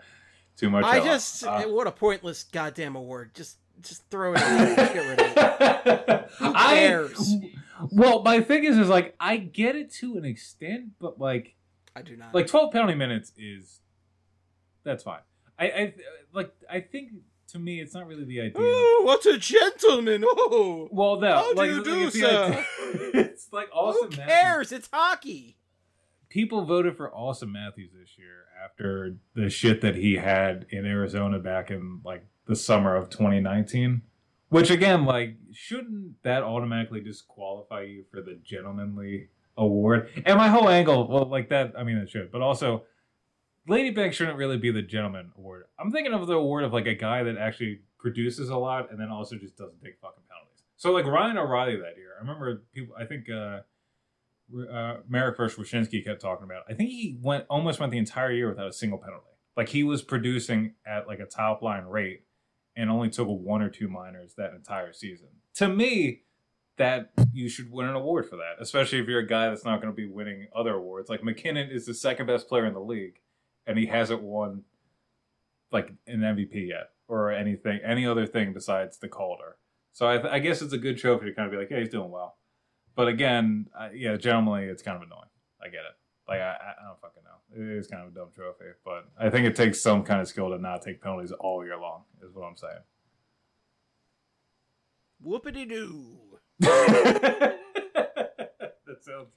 That sounds right. Let's talk about a real quantifiable thing here. Let's talk about leadership. Yes, definitely finally. Quantify leadership. And let's talk about the Mark Messier Leadership Award. Who won it this year, Craig? Mark Giordano. And Steve, I want to say thank you for finally putting down the advanced fucking stats and just watching the game and knowing who a true leader is out there. And it is definitely Mark Giordano. By the way, last year's winner was Wayne Simmons. I don't know if we ever got around to talking about that. But yeah, Wayne Simmons won it in 2018-19 for between the Flyers and the Predators. And yeah, I mean, there's it just again, this is just a good guy needs to win an award type of thing, pretty much. So maybe Nathan McKinnon wins it next year. Who knows? Universally beloved player, at least amongst his teammates. Not so much the guys playing against him. Wayne Simmons absolutely deserving of it. I think we did mention it and talk about it a little bit last year, though. Yeah. Yeah, they always I forgot to look up what Giordano did, but usually the leadership award is a guy that leads by example on and off the ice. So I don't know what his off ice contribution was. I actually do know. I do know what it was. So Mark Giordano actually did the first thing. No Calgary Flame has ever done this before. He managed to spend an entire season without riding a mechanical bull when he was off the ice. That is, I mean, and when you're living in Calgary, you pretty much just turn and walk into them left and right. Like that's all that town is. It's people getting drunk, mechanical bulls, and then just a lot of open fields. They don't call it the Indiana of Canada for nothing. And of course, fire pits. That's why they're called the fire pits. They have open fire pits everywhere. Yep. No, I didn't even mention that because I think everybody knew that. But that's Calgary, and props for Mark Giordano. Like again, if there was anybody that needed for that release after a hard night's work, because he's playing most of the game, doing everything that the coaching staff is throwing at them, and we'll get more into the Flames coaching staff later in this episode, and that's not a joke. But I mean, that's good for him. I'm glad he finally won it. I'm just, good for Mark. Good for Mark, Steve. Good for Mark. Good for Mark. Good for Mark. Yeah. I mean, it's just good for Mark. Well, he won it for his namesake, Mark Messier, and that's all you can really ask for at the end of the day. It's a great story. It warms your heart almost as much as seeing Peter Laviolette get back on the proverbial bull here, and get a new job down in Washington. Holy shit, you really made sure we had a segue for that one. Good Lord. All right, let's hot lava down in Washington. Hot lava, and he's going to be coaching them Caps. 637, 425, 123 over 18 seasons for one Peter Laviolette, with all that jam. Islanders, Hurricanes, Flyers, Predators, and now the Caps. He is 16th all-time in wins. Took me forever to find this stat, but I remember them talking about it a bunch. One of 4 head coaches to lead 3 different teams to the Stanley Cup final. I think that's Laviolette's best stat. So besides the Islanders, where he wasn't there for that long and had to deal with the Islanders, when he was in Carolina and he was in Philly and in Nashville, he took all of them to the Cup at least once. I think that's worth something. I mean, if you get the Caps back to the Cup, hopefully the last time he does it. Yeah, hopefully, because I don't want to see the Caps anywhere near the Stanley Cup final again with Ovechkin in this core of the roster. But other 3 coaches, by the way, Scotty Bowman, who did it with the Canadiens, Penguins, and Red Wings. Iron Mike Keenan, went to the Cup twice with the Flyers, lost with the Hawks in 92, and then won with the Rangers in 94, because, why not lose with the Flyers and then win with the Rangers? And then also Dick Irvin, who did with a bunch of teams back when hockey didn't count back in like the 20s and 30s. So Peter Laviolette, though, and again, nobody recently has done it. However, AV could be, did get there with the Canucks, did get there with the Rangers, and the Flyers they got Carter Hart in that, so anything is possible now. And looking at the Caps history, I saw this, and it kind of blew my mind. First head coach in Caps history with a Stanley Cup to his name before the hire. What? They've been around for 6 years now, yeah. First one they brought in that actually has won a cup in their history. So, and only the second one in the Ovechkin era with previous head coaching experience. That is fucking insane. Laviolette will be the 7th head coach in the Ovechkin era. Yeah. 7th head coach in the Ovechkin era, by the way, coach killer. Let's talk about that real quick. Glenn Hanlon, Bruce Boudreau, Dale Hunter, Adam Oates, Barry Trotz, and Todd Reardon. So everybody there except for Barry Trotz had not been a coach anywhere else. Glenn Hanlon was only a shitty coach with DC. Bruce Boudreau, he's been everywhere now, but he started out in DC. Dale Hunter was a pretty shitty NHL coach. Actually, I shouldn't say that. I don't know how much more he could have gotten out of his teams. Listen, he made Washington as boring as possible, put Ovechkin down in the bottom 6. What a great coach. I loved him. Yeah, he did also almost get to the Eastern Conference Final. So, I'd say let's bring back Dale Hunter to the Caps. Just to the Caps, nowhere else. Let's just left wing lock it. Let's just bring back clutch and grab. Late 90s hockey, baby.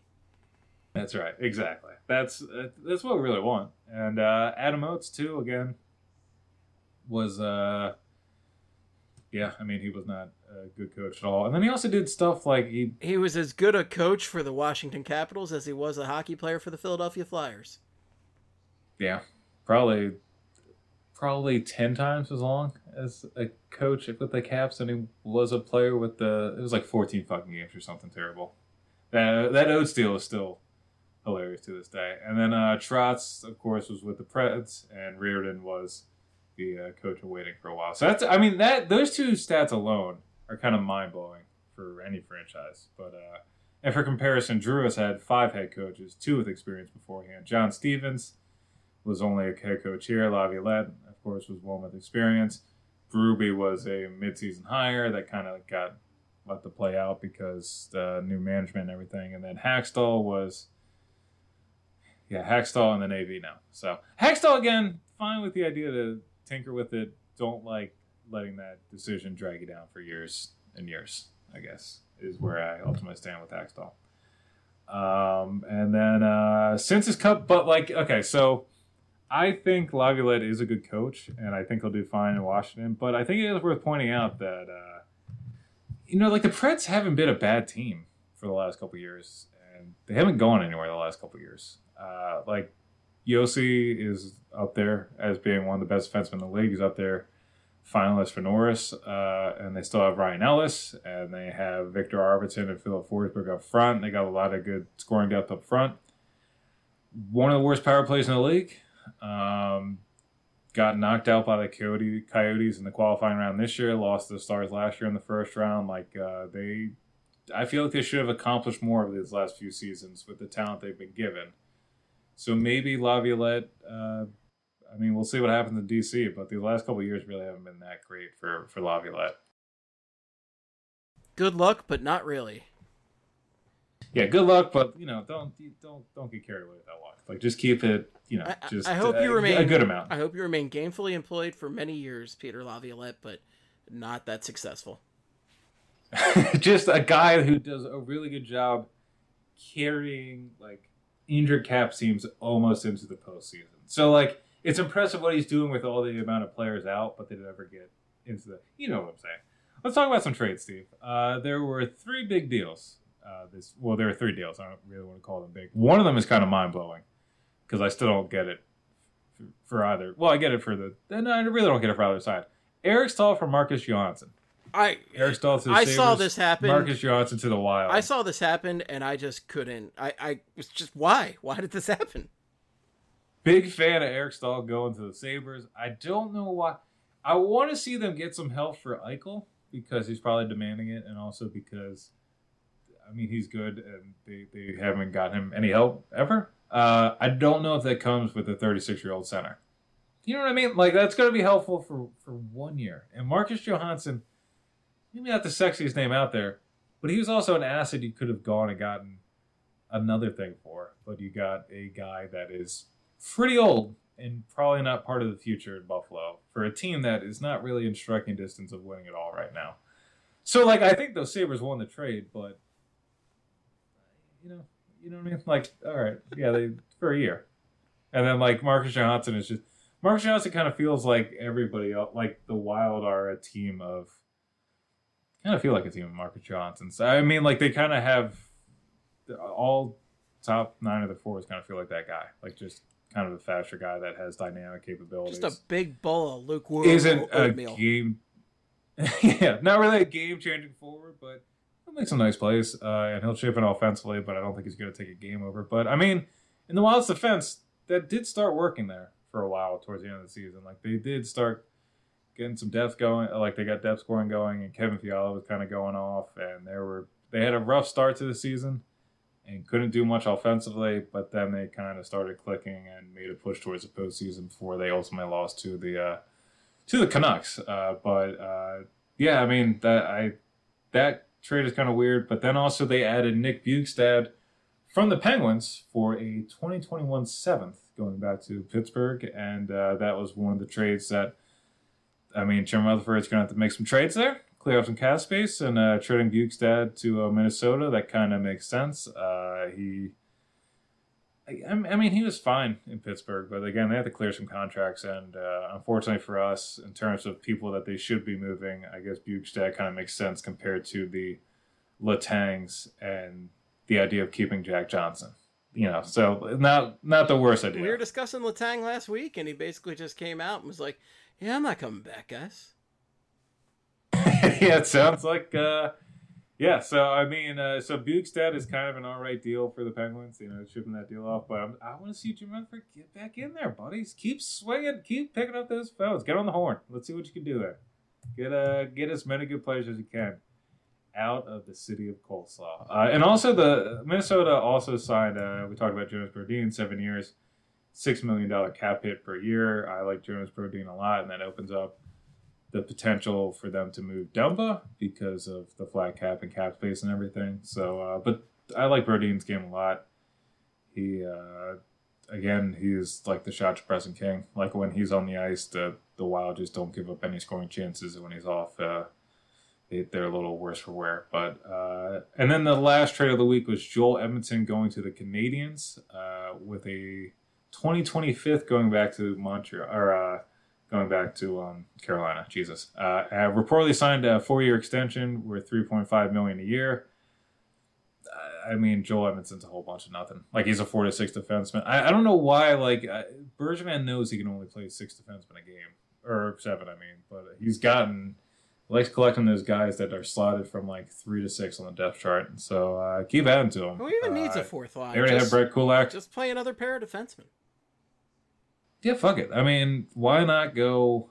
Yeah. No, yeah, exactly. That's exactly right. Go 3 lines with a rotating forward and 4 pairs of defensemen. There you go. And yeah, they're going to do. Also, that will go with their 2 goalies in the net, because you remember they traded for Jake Allen. So you're going to have 5 defensive pairs and 2 goalies in that. You're still going to need a backup. You're probably going to need 2 backup goalies now, because you're going to need a backup for each goalie. So let's break it down. You got 8 defensemen and 4 goalies suited up. That's going to leave you with like 6 forwards to go with. Hey, you can do that. I think it's perfect. You can roll with 2 lines. Again. Yeah, it works out pretty well. That's what hockey's all about. Yeah, so that's just hockey, baby. And the Wild, yeah, I mean, so the Wild definitely made a bunch of moves. And Bill Guerin said, he was brought in to make some deals, which is always a great approach to have. And also, Chuck Fletcher, get on the fucking horn with that guy, because he just gave away Eric Stahl for nothing. I mean, I would like Couturier, Hayes, and Stahl down the middle for a year. I would take that. That would be a nice insurance policy in case Nolan Patrick doesn't play again this year. It's not available now, because Kevin Adams isn't going to trade him. But yeah, let's see let's see if we can get Kevin Fiala for peanuts, or I don't know, get Dumba for Matt Niskanen. If he's going to get wild with one-on-one trades, let's get. Oh god, if he's going to get wild with one-on-one trades, let's get wild with the wild on one-on-one trades. So that was a bad pun. I was not going for, by the way. I'm not happy about it. And here I am thinking, let's get. You said get Fiala for peanuts. And I was thinking Dumba for donuts.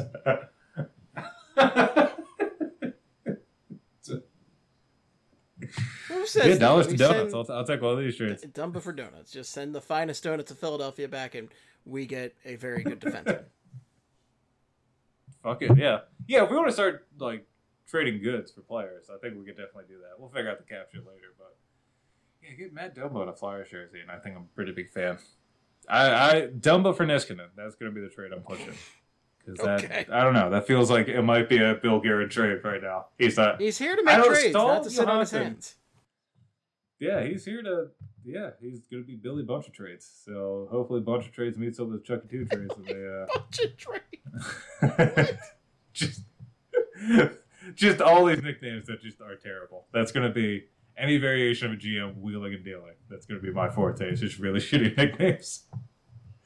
All right, you want to talk about these playoffs, Steve? Let's cut this shit. All right, let's get into some real fucking hockey talk, and let's talk about how the Islanders still fucking alive. I'm tired of this shit. The Game 5 was so boring, and they had 25 shots. They pulled a Flyers in Game 6 against them in Game 5, and there's no reason they should have won that. Game 6 ain't going that much better. I mean, the Lightning are basically outshooting the Lightning 2-1 in this. Or, I'm sorry, the Lightning are basically outshooting the Islanders 2-1 in this, and it's a 1-1 game. 1-1 game, and I don't like it. I don't like how this is developing because obviously the Lightning are a better team. I mean, they're just taking it to the Islanders left and right here and getting a lot more chances. And I just feel like, and this is with fucking Islanders, man. What they do is they take advantage every time they get a chance. So every chance they have is like a crazy high danger chance, but they're not getting that many. Annoying. I mean, they've got 11 goddamn shots, I think, right now through 2, right? Yeah, I think so. It's not a lot. And like they only had, I think, Eberle scored on the 24th shot in double overtime. Like there was 7 minutes left in double overtime. So cool. But that's what they are. Yeah, they're just super opportunistic, and it's really annoying. It's pretty annoying. Give me my goddamn weird ass Southern Stanley Cup with the Dallas Stars and the Tampa Bay Lightning. Yes, that's what... The one to piss off every old school hockey fan who goes, oh, there shouldn't be hockey in the South, blah, blah, blah. Yeah, that's what we need, is that matchup right fucking there. And I'm going to be honest with you, I don't know what the Stars are doing.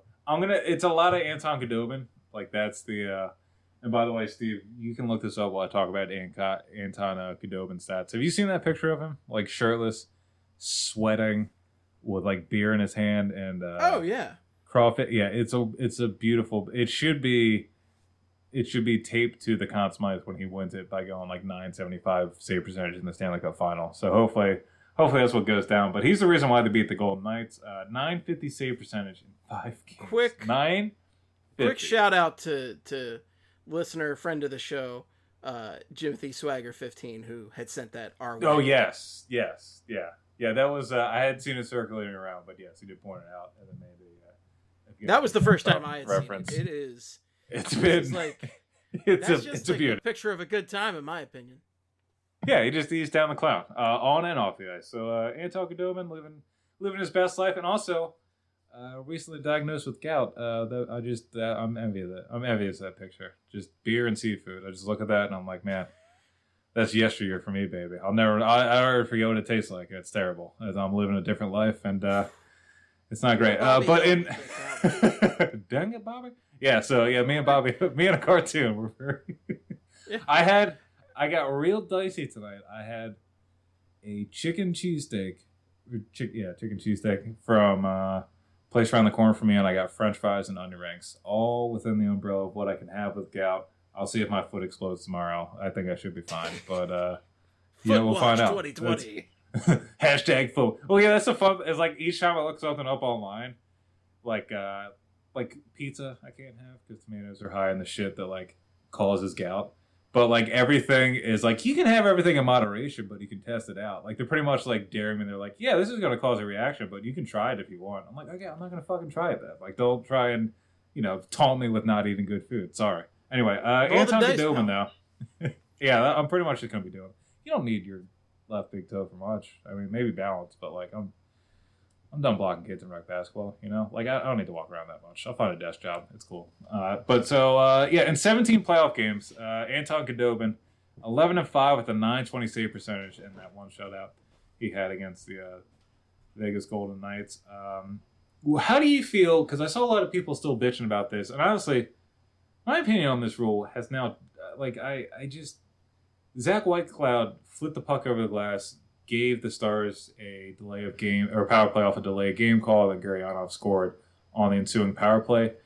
Do you think it's bullshit that the Dallas Stars won on a power play based off that play, or do you think that rule is fine? A little bit. I hate that call. I hate the delay of game. Like, you just flip it up. Like, I hate it. It's one of the worst penalties in sports. How many years have we I'm had also it? not like forever, but I'm not furious at the Stars about the Stars winning over it, because they got to that point and Vegas didn't lock it down before that. So don't let the fucking puck into the net. But I do hate the penalty. I think it's a bullshit penalty. I think, like, the penalty, I get the argument against it. I don't know if I'm completely for it either, but we've been fucking talking about this penalty for years now. Everybody knows the rule. If you're getting pressured in your own zone and you have to take the chance of banking it off the glass, make sure you bank it off the glass. Like, the White Cloud was getting pressured. He was getting forechecked. He couldn't bank the puck off the glass, and that was his only defensive play was that attempt to safely get away, was to bank it off the glass and out, which is a sign of desperation in our defense. So the fact he got punished for Dallas's good forecheck, I don't fucking care. We know what the rule is. Hit the glass. Like, I don't know what to say anymore. Like, people losing their minds over that call. I'm not losing my mind over it, but I do hate the penalty. I've always hated it. Yeah, I don't know. I like, in 5 years when we had the same conversation, I don't want to hear it's bullshit anymore. Like, we all know it's been here long enough. Like, I'm sure the same people probably bitch about offside the first 5 years and been in the 30s, but it's been around forever. We're all used to it now. I don't know. That's my stance on it, is make a better play. Like, it's I don't know. I'm probably going to change my opinion on that in 3 weeks, but we'll find out. I forgot John Stevens was also an assistant coach with Dallas. So shout out to John Stevens for the year after he got fired. The sheet kick those motherfuckers got after that must have been. Could you imagine? Yeah, it must have been. He's probably, and honestly, he's the assistant coach, right? So he probably has more time for baking, and like, he probably has to like worry about the power play, and then also does baking on the side. So he's making sheet kicks left and right. Yeah, he's the shit when it comes. He's the shit when it comes to the sheet. That's what they say in Dallas. They've been saying that for years. And then you got me on that one. Just Andrew Cogliano and Blake Coma. They're like, fuck, I can't wait to see what JS has cooking after this one. I mean, it's gotta be humdinger of a cake. So, or maybe anyway, Lehner. We already talked about the whole handshake deal. Lehner, Fleury. I think they should go with Lehner. What feels like is going to happen. What feels like is going to happen is Lehner. Ooh, Marc-Andre Shakespeare. I like that. Yeah, that's pretty good. That's what they call him on the ice. That's what they call him in the locker room. Well, Marc-Andre Shakespeare's back. Why don't you go make another Apple commercial, Marc-Andre Shakespeare? I think I'm Lehner, but I think they're probably just going to keep Fleury and let Lehner walk and let him go. I mean, if Lehner's going to go to free agency, I think that'll be another person I kind of tell the Colorado Avalanche to go after. There's not really anything wrong with Grubauer, I guess. I don't know. Like, I feel like if the Avs shore up their goaltending or get a top-end goaltender, they win a cup without a doubt in like 3 years. There's really not a lot to not like about that team. And I think... Oh, my God. I mean, McKinnon's going to win a Hart at some point. And, and Makar's probably going to win a Norris sometime in the near future, too. And that's forgetting about Rantanen, who's friggin' awesome, too. Rantanen's a monster. Landeskog's had some better seasons. Landeskog was hitting there a while there where he was slowly regressing into like a middle six forward in terms of production and driving play. But I think he's been doing pretty well. I mean, he's been playing alongside McKinnon and Rantanen too, which helps. But he's been better too recently. And I think all the depth they added was helpful. Like that's the thing about Dallas in this run is like I like Dallas, but also they've had the ebbs and flows of their production has worked out perfectly for them. It's kind of like in 2017 when the Penguins got all the luck in the world, and then the one series where all that luck evened out for them was against the Senators. So, like, they got unlucky against the Senators, but the Senators were so fucking bad it didn't matter, so they were able to push through that. And then they got rewarded in the finals by winning Game 1 with, like, 5 goals and 12 shots. So that's how that worked out. But that's kind of what it feels like this year with the Stars, where they're known for not scoring and preventing goals, And then they won like the highest scoring series ever against the fucking Avs, and then they just closed down Vegas' defense. So like maybe the Stars had that peak outbreak of unexpected scoring at the right time, and that's going to propel them to a Stanley Cup win now. But if they face the Lightning, man, that series is literally just going to be, can Khudobin make 50 saves a game? Like, we know what the game script is going to be for that entire postseason series. And the Stars have been winning it, but usually when teams, I don't know, like they got kind of lucky against the Golden Knights too when it came to a couple of those games. Like Joe Pavelski had that one goal where Nate Schmidt blocked the shot and it fluttered past Laner, and it was like their 7th shot in the game late in the second period to make it 1-1. And that was kind of what the whole series felt like for the Stars against Golden Knights. So I don't know if they can do that against the Lightning. But they did do it against the Golden Knights, who are also pretty fucking stacked and talented. So we'll see. Well, if Khudobin pulls it out, at least we know how he's celebrating. Yeah, living his best life, and I want to watch. Hopefully he just does it like over like, you know, Instagram Live or something, so I can live vicariously. Him just slamming home beers and eating like crab legs and stuff. That's all I want to do. That's all I want to. I just want to get in on that aspect of it. It's just watch people drink beer. You know, just live vicariously. It's a tough slide. Tune in for live Flyperbole, where Craig watches Steve drink beer on the webcam. Just like you drinking a Bud Heavy, you know, it's like, oh, look at that. Oh, geez, look at that. He's drinking beer right there. You see him drinking beer?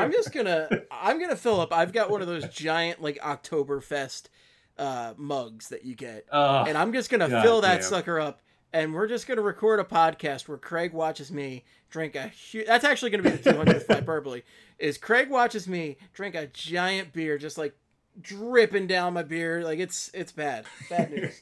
You know what, like, and the word, it's like anything you really want is what you can't. Like, I cut out added sugars the last couple weeks, and let me tell you, don't if you never need to do that, like, if you have things to do throughout the day, don't do that, because you're not gonna make it. Like, that was a fucking wild ride for like 2 weeks of just no sugar added at all. But that I miss candy. You know, like, if you ever need to wake up, there's no way to wake up. Like, if you don't sleep well, like, you're just done skis for the day. Because you can't have sugar, you can't have, like, it's like coffee, and that's about it. But when you're used to having 3 or 4 cups of coffee each day, it kind of wears out. Doesn't really have the same effect. You know what I mean? Yeah. You know what I'm saying? Yeah. So let's talk about the Conn Smythe, Steve. So I think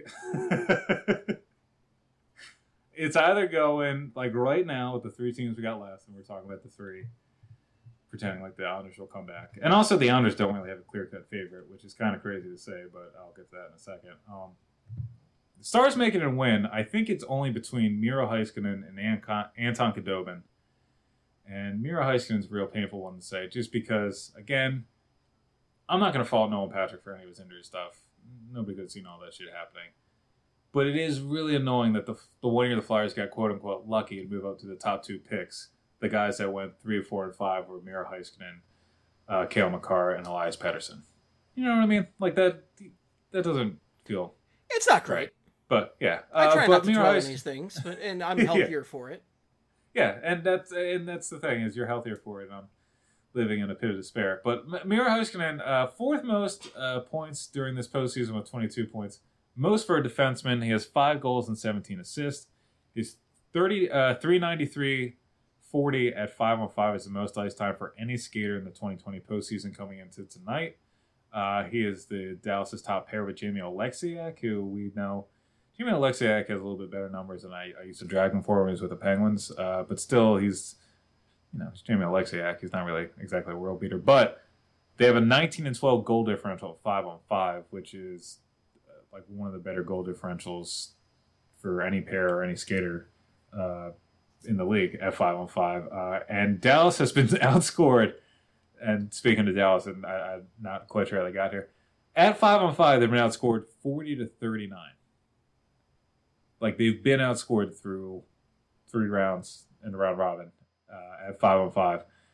With Heiskanen off the ice, they've been outscored 20-28.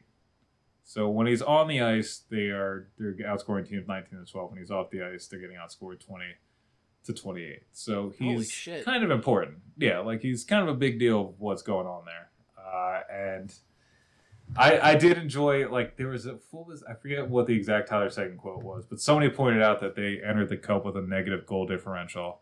And then Tyler Seguin said something like, yeah, that's why you don't trust analytics. And it was kind of funny because they were talking about goals. And he was like, yeah, I don't trust analytics. It's like, well, it's goals, though. Like, it's the only thing you're playing for. So I don't know if that's really like it's not really like an analytics thing. But yeah. So Miro and Anton Khudobin are the two guys from the Stars.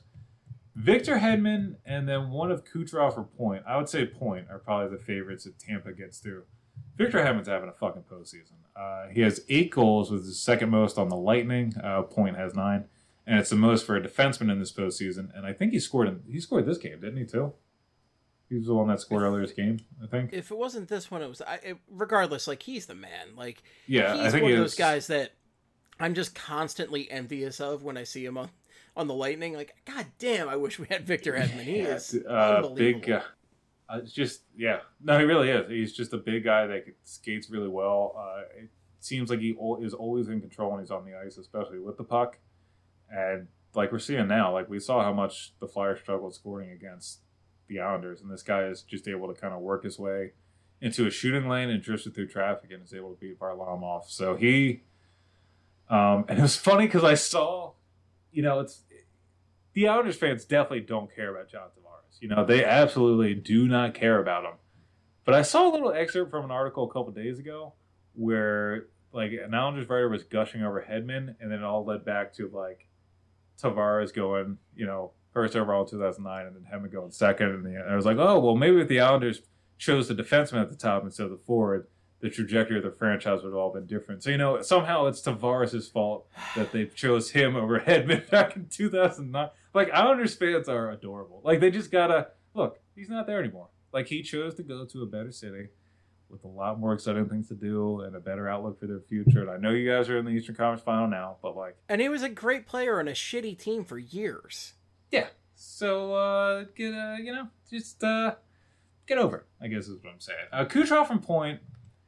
I think if I had to pick one of these two, I put both of them here because there are 2 or 3 players with 25 points during this postseason. The other one is Nathan McKinnon, who had 25 and 15 and isn't playing this round. But Kucherov and Point, both have 25 points so far. Point has team-leading 9 goals and has 21 even strength points, which also leads the league in the postseason. Been the man. He's been... I know I just called Hedman. He's been on Point's been the man, too. Like, oh, man, there we go. That's the stuff. I'm back in. No, Braden Point... he's just been everything you want. Like, he's been ready for clutch time during this postseason. But he really has. Like, he has shown for every big occasion the Lightning have needed him to be there for. I wouldn't be shocked if he scores the winner if this one goes to overtime tonight.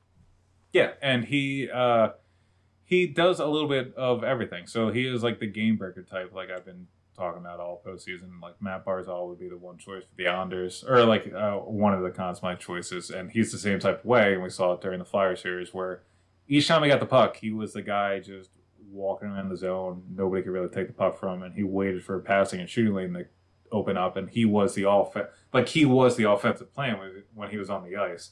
Point's the same way,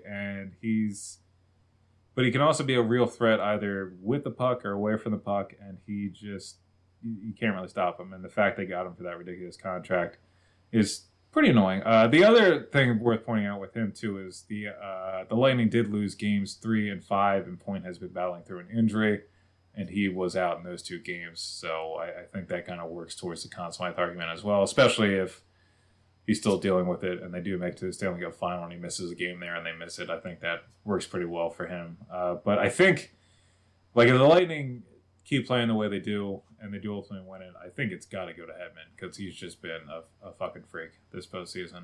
And then for the Islanders, I mean, who cares? But Matt Barzal seems like the obvious choice, but like he's not, like, Anthony Beauvillier and Brock Nelson have more goals and Josh Bailey has more points, and it's kind of weird. It would be kind of weird. Barzal's, I think, the flashiest of those guys, right? Like, and he plays a ton. Like, he looks the best on replays. Although I think Beauvillier's looked phenomenal. No, Beauvillier's been very good. Barzal, though, like, I think it's a thing, too. Like, He might look flashy too, but I don't want to take anything away. He's pretty fucking good. Like, he is a big part, especially in New York. As I mentioned in our preview for the Islanders series, like, the one guy I would love from the Islanders on the Flyers, Barzal. Like, all day, every day. Yeah. But no, Beauvillier has been, he's going to be a real annoying. And also, Eberle, I know Islanders fans, it's funny, they're like, they've been burying Eberle lately, I think, because he hasn't produced. But the guy's been, I feel like I've noticed him every game. Like, I feel like he's getting quality chances every game. And he was scaring me against the Flyers, even though he never actually produced. But, like, I think Game 5 or Game 6, he had the most amount of shots on goal and chances for the Islanders. So he's been a thorn in the side for the Lightning. And I did get the game winner in Game 5, double overtime. But it will be interesting to see. The puck in the right direction. What? He's moving the puck in the right direction. Yeah, he's getting the puck. Yeah, he's getting the puck on that. I was trying to think if that was like another joke that went over my head. So, but now just hockey commentary. So you caught me off guard. My bad. Yeah, Matt. Just hockey commentary. That's all. Matt Barzal. His 340 0-0 time on ice at 5-on-5 is the most for a forward in the entire league. So I guess that would be his big case. But yeah, I don't think we're gonna have to worry about the Islanders' Conn watch. Hopefully. I don't have to eat those words. Like, I've eaten most words on these podcasts when it comes to a prediction. But, yeah. There's 9:03 left. It's a 1-1 game. And, yes, the Lightning are still outshooting the Islanders by a considerable amount. So, the Islanders will win this in double overtime. And then, we'll see, maybe the Islanders... That's hockey, baby. That's hockey. Maybe they're just paying tribute to the Flyers. And they'll mount this quote-unquote effort to come back where they get outshot like 50-17 and win a Game 6. And then they just kind of forget that they have to play Game 7. They just like kind of think that the idea of forcing a Game 7 is to win. And then they lose Game 7 5-0 and have like 9 shots on goal. So maybe, we'll see. Well, it's all possible. We'll find out. I'm just glad we took a fascinating journey just now from the cons of Craig's life to the Conn Smythe. That's right, baby. There's only one con, and it's fucking Gal. Speaking of another thing that I should talk about, Craig's Draft Corner. The segue work was not good tonight. You could just leave it there, and I'll pick it up off the ground, dust it off, and say I got this. Okay, so Steve, think of the segue. I'm about to talk about it. We're here. We're in the draft corner. We've arrived. We're on the corner. I'm playing my jug. Okay, CCR. Yeah, it's Craig's Draft Corner. CCR/Goo Goo Dolls, if you want to listen to a cover that you should never listen to. Down on the Corner by the Goo Goo Dolls is a fucking terrible song. Awful. It's not good. It was back when the Goo Goo Dolls were an actual rock band. A little bit of Goo Goo Dolls history. GG, yeah. Maybe I can slide some of this info out to you. You know, before you forget my name. Okay, so there's 2 Goo Goo Doll references. But anyway, Craig's Draft Corner. Connor Zary is who I'm writing about. I don't know if I'm going to have the article out tomorrow, but starting next week, I'll have the article out by Monday for that. And I was going to try and just start pumping out names to know in the draft. So each article I did, I'll look at like 5 or 6 potential draft picks coming up in the 2020 draft, since we'll have a couple weeks. And I would love to do what I'm doing with, like what I did with Connor Zary here, and really focus in on how he produced all year long and really talk about it. But I think if I go about it that way, I'm only going to get like 6 or 7 players by the time of the draft, and I'm trying to look at as many people as possible. So do a couple articles featuring like 5 to 7 players a week, and then I'll talk about a few different names on here for the next couple weeks. So you guys are going to hear about, 40 to 50 different names for the draft. So we're going to start with Connor Zary, a center with the Kamloops Blazers in the WHL. An 18-year-old that was barely eligible for this draft. He was born on September 25th. The usual cutoff for a draft year is September 15th. So he's a bit of an older player. But to me, that doesn't matter because the guy likes to shoot and he likes to score. So 6 foot, 181 pounds, 86 points this season, 38 of which were goals in 57 games to finish 5th in the WHL in scoring. Back-to-back seasons with 24 goals or more. He has the 7th most goals in the WHL over the last 2 seasons. He has the most goals in the WHL over the last 2 seasons by a first-year draft-eligible skater. So some of the names that are ahead of him on the list are older players that haven't been drafted yet, and they could be eligible for these drafts. But overage scoring in junior leagues isn't quite as impressive as players that are the year before their draft year or of their draft year. So for him to be the highest producing goal scorer in the WH over the last 2 years is a noteworthy stat. So in the WHL, he's been the go-to guy for scoring. He's got 200. He had 257 shots on goal this year, which is the 5th most in the WHL in 2019-20, and he improved the shots per game from 3.6 in 2018-19 to 4.5. And like I was saying, he just loves to shoot from anywhere. He get in pretty prime position to set up, get set up by teammates for one-timers and to get wide open wrist shots. But he can also produce and create space by himself. And also, sometimes when he gets a puck, he just throws it from weird angles and just hoping for the best. And guess what? It works out pretty well for him. And if you read up on him or if you watch him, the big takeaway is he's a shoot-first guy and he's a goal scorer. But I think it'll be unfair to him to just say he only scores goals because he had a bunch of really good assists this year with no-look cross-ice passes where he set up guys for dunks or just no-look cross-ice passes just in general and tape-to-tape passes that really just high-end passes that you wouldn't expect from a guy that's only labeled as a goal scorer. And also, I think it was worth noting, too, that got a bunch of goals in the power play, and the power play for Kamloops, they ran a play on the power play where they would toss a cross-ice pass from the right point to him on the left side and bank on him putting a pretty good shot on a moving goalie and having it go in. I think 6 or 7 goals this year was just him getting the puck in the left circle on the power play and him just lining up a shot and putting it home. So I think that says something to how good of a shot he has. Scores a lot, and I think the only thing I'd be worried about his production is he has been playing a lot of season with 2 overagers named Zane Franklin and Orion Centazzo, definitely real people, who have had monster seasons as well. I think Centazzo finished like 2nd in the WHL in scoring, or Zane Franklin did. One of these guys did, and he was playing with them on the power play on the top line, but it still felt like he was creating a lot of the opportunities by himself. And there are still plays he had this year where they were short. He had an incredible shorthanded goal where he just worked through the entire team and then backhanded a puck shelf as a goalie. So he can produce and shoot from everywhere. Also has very cocky celebrations. So I get a little bit of the Wade Allison vibe from him, considering he's a goal scorer that likes to just piss people off by celebrating. So that's a pretty fun thing for me. And it looks like he should be there for the Flyers. He would have to slide a little bit, it sounds like. Flyers have the 23rd overall pick. That was their highest pick in this draft. Fronman had him going 19th in his most recent mock draft, which I think was in the middle of August. A lot of these mock drafts in the middle of August. Draft site had him going 21st, and then the draft analyst had him going 22nd. So he should be right there. And again, I don't know how people feel about adding a center, but I think the Flyers need to add goal scorers into the system. Bobby Brink's a pretty good start, and I think Connor Zary would be a nice add here. I mean, centers can play wing, and it's about the versatility. Yeah, but it's just about the raw talent. Flyers get too many centers. You know how that is. You know what I mean? You know how like baseball teams have too many pitchers. That's definitely a logical argument. Like the Flyers at one time they had too many centers. So that's definitely a real thing that everybody should buy into. So that's my draft corner for this week, and first one I've done in like 3 years. And like I said, I was going to try and do I'm going to have this guy's profile out on Monday probably. And then I'm going to start trying to, with a combination of an article, this pod, and maybe my own pod for the next couple of weeks for the draft coming up.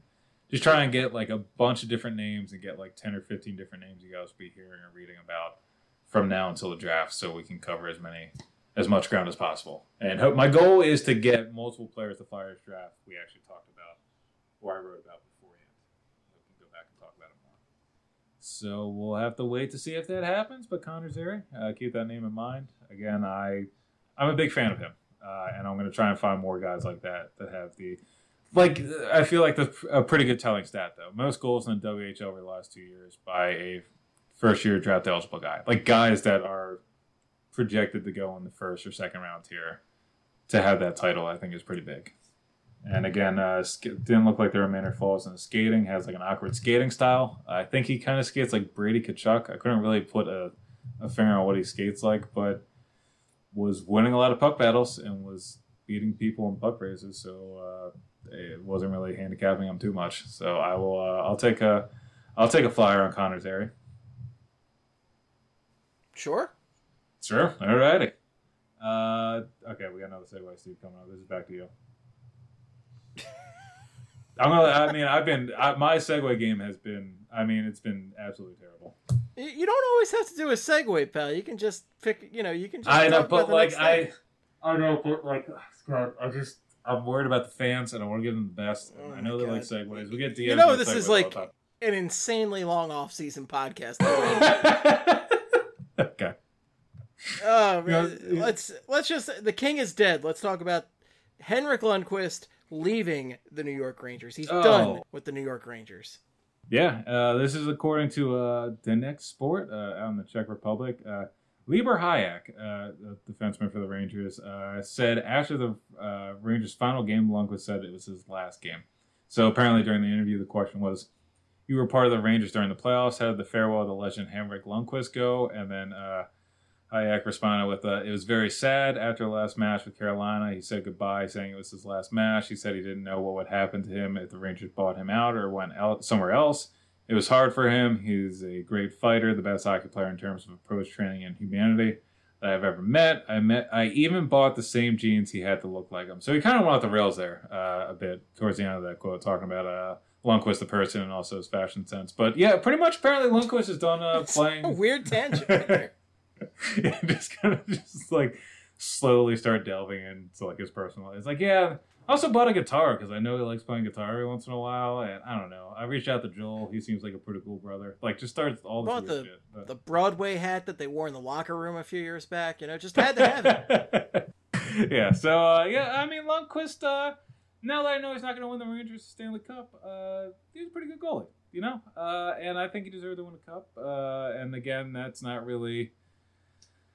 I don't feel weird saying that, considering, oh my God, the Islanders are definitely going to score here, aren't they?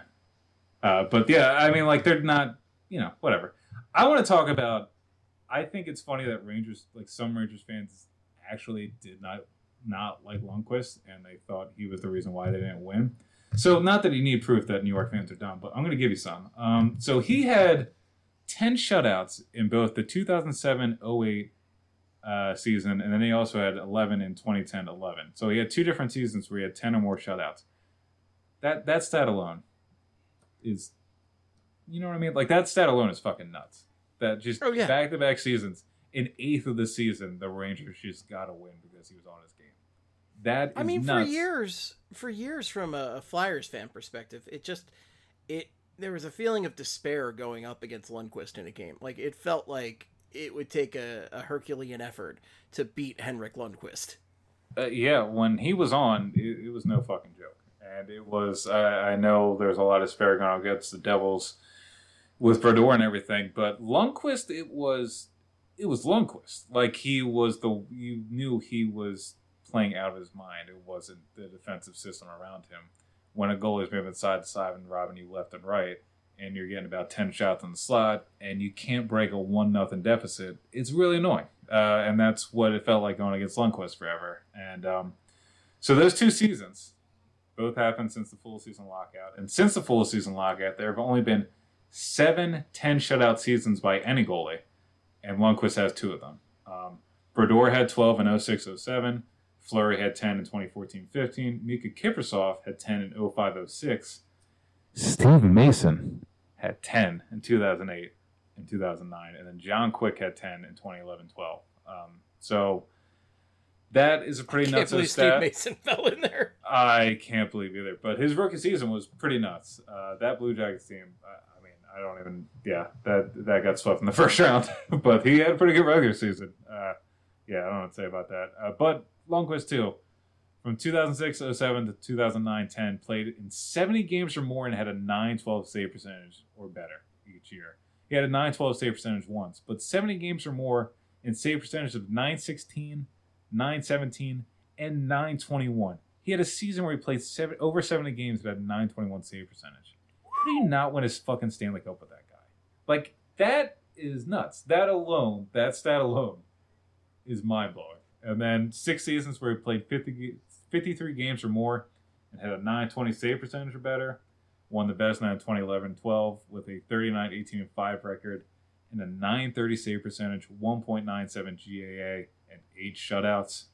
And then, of course, because this is a Flyers podcast, and also he is a former Ranger, let's talk about 2014 Stanley Cup Final again, because his reaction to Alec Martinez's game-winning goal is still one of my favorite reactions ever. Just face down on the ice, knew he didn't want to be alive anymore, just didn't want to think about getting up and talking to his teammates, and then his teammates come on the ice to try and console him, and he gives him the wave away, like, no, you weren't here for me when we were playing, so you don't come for me now. So and then that was it was beautiful. It was a real be it was real a nice heartbreaker. Be a heartbreaker if he wasn't wearing the uniform of a team that thinks a logo is spelling out your name diagonally. That old move, yeah. That's they really, the Rangers are, for being around for a while, they don't have like that same historic feel to them like the other original six do. I don't know. Like they haven't had a huge successful span, and they don't have like a really cool, awesome logo, and also they play at a train station. I don't know. There's a lot of stuff to not like about like a poorly lit train station. Absolutely poorly lit, like somehow worse than the Wells Fargo Center. But you're right. There is like a certain feel to the Red Wings, the Bruins, the Leafs, the Blackhawks that the Rangers don't have. Yeah, and they all have had they've all had eras where they've dominated the NHL, and like the Blackhawks are Canadians. I mean, Jesus Christ. Yeah. And like the Blackhawks are probably second in terms of like sucking ass as an original six franchise, but they still probably had the best logo in jersey in hockey, and also they did just win 3 and 5, so like they are, or 3 and 6, so like they still had their era where they dominated. That 2014 Stanley Cup Final though, the work that Lundqvist put in that did not get helped out. Game 1 loss in overtime, gave up 3 goals against. Game 2, double overtime loss, gave up 5 goals against. You got to lose that game because you have 5 goals against. No goal support in Game 3, 3-0 loss. Game 4, a 2-1 win. So he got 2 goals. You knew that was a win. Game 5, loss in double overtime, 3 goals against. That's pretty rough. So he gave up a grand total of 11, 12, 15 goals in 5 games. And that was it. That was curtains. So Henrik Lundqvist, see you later, buddy. And then Igor Shesterkin will fill in and give Rangers fans the luck they don't deserve. Eat Shesterkin, Lundqvist. The king is dead. R.I.P.D. I drive. R.I.P.D. to Henrik Lundqvist's career. Sorry, not sorry. Let's go around the league. That's right. Let's go around the league, baby. Bill Armstrong is the new GM of the Arizona Coyotes. He was the director of amateur scouting with St. Louis since 2010-11 and was an assistant GM with the Blues in the last 2 seasons. Former Trenton Titans head coach, BT Dubs. Also a Pierre update because he was in the running for Arizona Coyotes GM. And I want to see, and again, we talked about this in the Slack, and I think he got dragged on Twitter a little bit for this. But Steve, I want to see if you see the flaw in the statement. Pierre said on TSN 690, the analytics community tries to intimidate you when you don't agree with their opinion, says there's no analytics equation for heart or having the courage to block a 100-mile-per-hour slap shot. I like to argue that there is a stat to see if somebody would block a shot. I think there's one already out there. So that would be. And there's even a stat to see how hard the shot was. Yeah. So that's Pierre. Doc.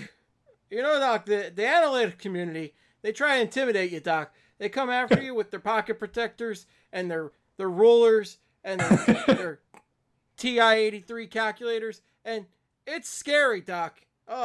Scary. I want to see analytics mafia. I want him to be a GM so bad, so I can see a bunch of fucking trades for like the Jay Beagles and the Blake Comos and like all the players nobody wants. And Pierre puts like a 2nd-round pick for him. We need to see that. And we need to see one team, hopefully not the Flyers, some other team in the NHL just get fucking dragged down by his horrible anti-numbers approach. It's fascinating. He's got somebody step up and do it. I mean, who should be this? That would be, let's get into it. That'd be a wonderful GM high. Ray Shero, if things don't turn around, they might be Jim Rutherford's on his way out some point, right? He's going to retire at some point. Man, if you let Jim Rutherford trade away the other decent assets to waste the rest of Crosby and Malkin's career. By the way, getting older by the day. They were older than the last time I mentioned they were getting old. So like if you let him close out that window even quicker, and then McGuire comes in to try and build the Penguins back up, Pittsburgh's it's gonna look like early 2000 Pittsburgh. Like it's gonna be a wasteland of talent or no talent and just a whole bunch of losses. So I'm pretty pumped. Yeah, so Pierre's probably going there next. By the way, man on the wall, Andy Green just took a 4-minute penalty. Yeah, I don't like this though, because Beauvillier just took a double minor in Game 5, and it worked out for the Islanders somehow. So we'll see if the Lightning don't close this out. I'm going to get a little nervous here. But other around the league news, Jim Montgomery signed a 2-year deal with the Blues as an assistant coach. I'm happy for him because that sounds like he was going through a lot of personal stuff earlier this year when Dallas let him go. Dallas, I think he was a big reason why Dallas was successful this season, and I think they're still utilizing his system to an extent. So I'm happy to see him back in the coaching world. Manny Malhotra has joined the Leafs as an assistant coach. He was a Vancouver Canucks assistant coach for the last 3 seasons. Jeff Ward has now officially been named the Flames head coach. He had been the interim head coach for a while since the Bill Peters incident or firing. According to sources, the Panthers have part ways with assistant coach Mike Kitchen after an alleged physical altercation with a Panthers player on the bench during the season.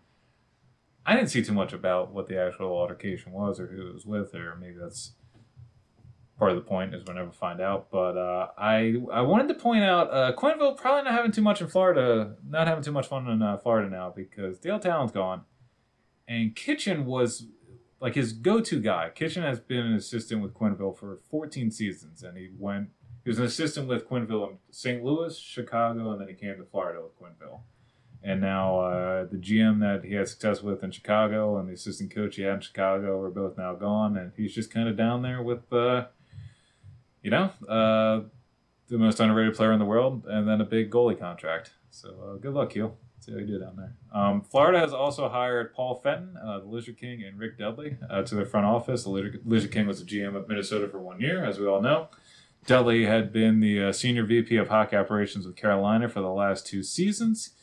Paul Fenton, Matt Zuccarello, I believe, was the player he was talking about when he said he looks like a loser out there. And then, Lehner deal with we talked about the Lehner deal already. Adam Cracknell signs a 1-year deal with Edmonton for $700K. 35-year-old winger had 24 points in 52 games with the Kunlun Red Star in the KHL last year. Jacob De La Rose signed a deal with the Blues for 1 year, $700K. Had 9 points in 50 games between the Red Wings and Blues last season. Sean Walker signed an extension with the Kings for 4 years, $2.65 million a year. Undrafted right-handed defenseman had 24 points in 70 games in 2019-20. Aiden Hill stays in Arizona for 1 year, $800K. The goalie was taken in the 3rd round of the 2015 draft. Had 918 save percentage in 13 games this season. Brian Pinho stays with the Cavs for 2 years, $725K a year. 25-year-old forward made his NHL debut with 2 games this postseason, had 37 points, 20 of which were goals in 62 games with the Hershey Bears this season. And then last but not least, Yannick Duplessis, I believe is how you say the young man's name.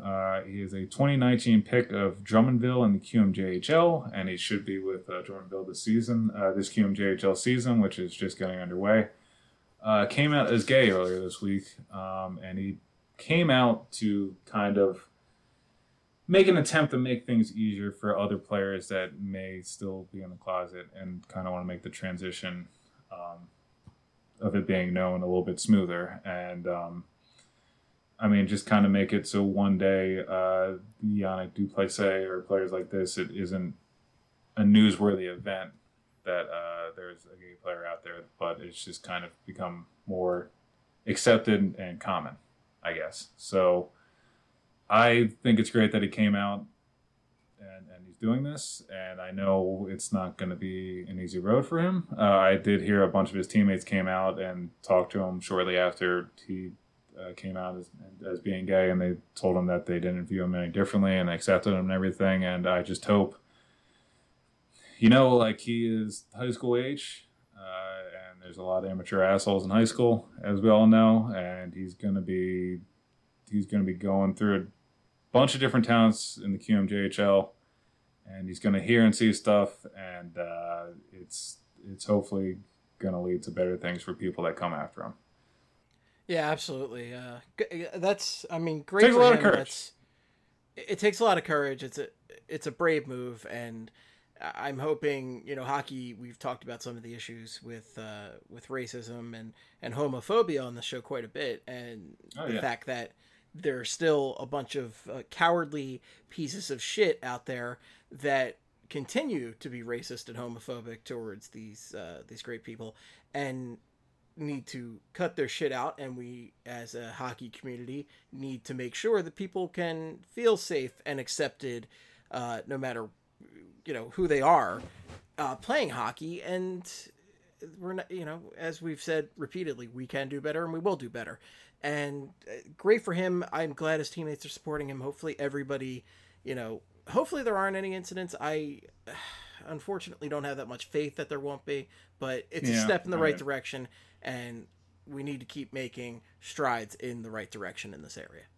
I think it's, I think it's going to be, he's definitely going to hear stuff. I mean, because even now we still, black athletes have been in pro sports forever, and we still have the stupid shit, like I think it was Devontae Smith-Pelly and like Hawks fans a couple years ago, like chanting basketball at him or whatever. So like stupid shit like that, it's going to happen from time to time, but I'm hoping for this guy's sake right now, it's not going to be a thing where every opposing arena he has to hear something to some extent, because junior hockey, there's not as much light on it, and shitty people can get away with shittier things, as you hear about.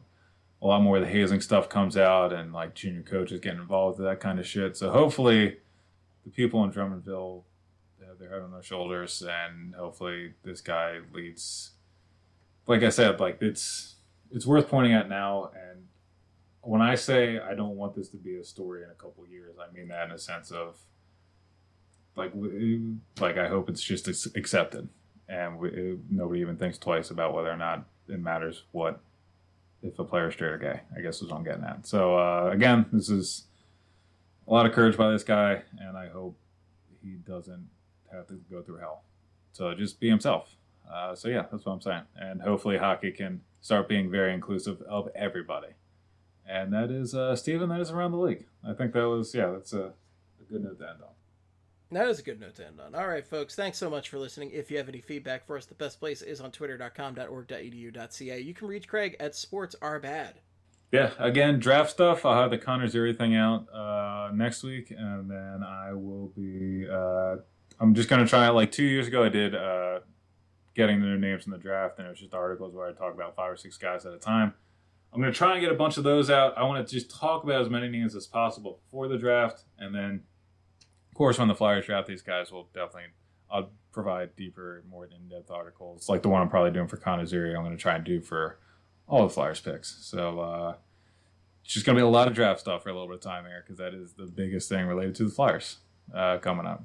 All right, Craig, sports are bad. You can reach me at Flyperbole or at Esteban, but for your hockey needs, make it Flyperbole. Follow BSH Radio, follow Broad Street Hockey. Be sure to check out all of our great podcast offerings. That's all we got, and it's been quite a bit. Thanks so much for listening, and until next time, in the words of the great Gene Hart, good night and good hockey. Hello,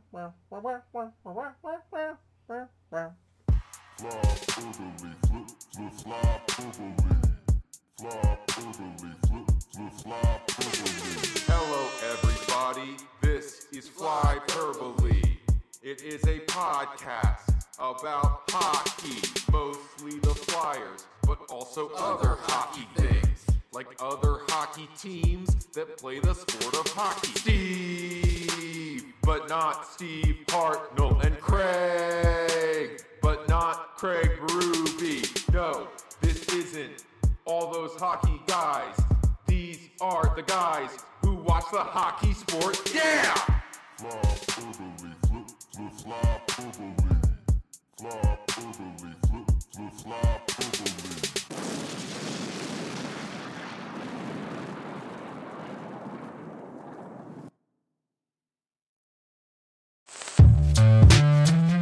Hello, I'm Nilay Patel, the editor-in-chief of The Verge and host of Decoder, a business podcast where I interview CEOs about big ideas, the problems that come from those ideas, and how they make decisions.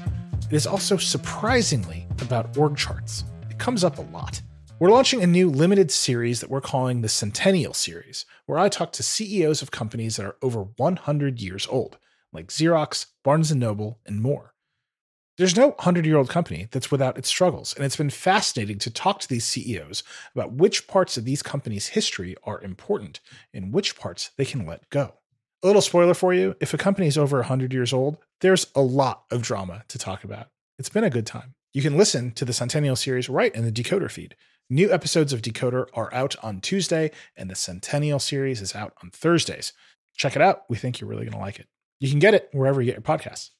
What is up, Astros fans? This is Jeff Balke and my partner, former Astro Jeff Blum from the Believe in Astros podcast to tell you baseball is back, and we've got your world champion Houston Astros covered. Every week we go inside the clubhouse, break down the games, discuss the players, and give you everything you need to know about the Houston Astros baseball organization with special guests and a few surprises all summer and into the postseason. So tune in to the Believe in Astros podcast. That's BLEAV on Apple, Spotify, YouTube, and everywhere you get your podcasts. Go Astros.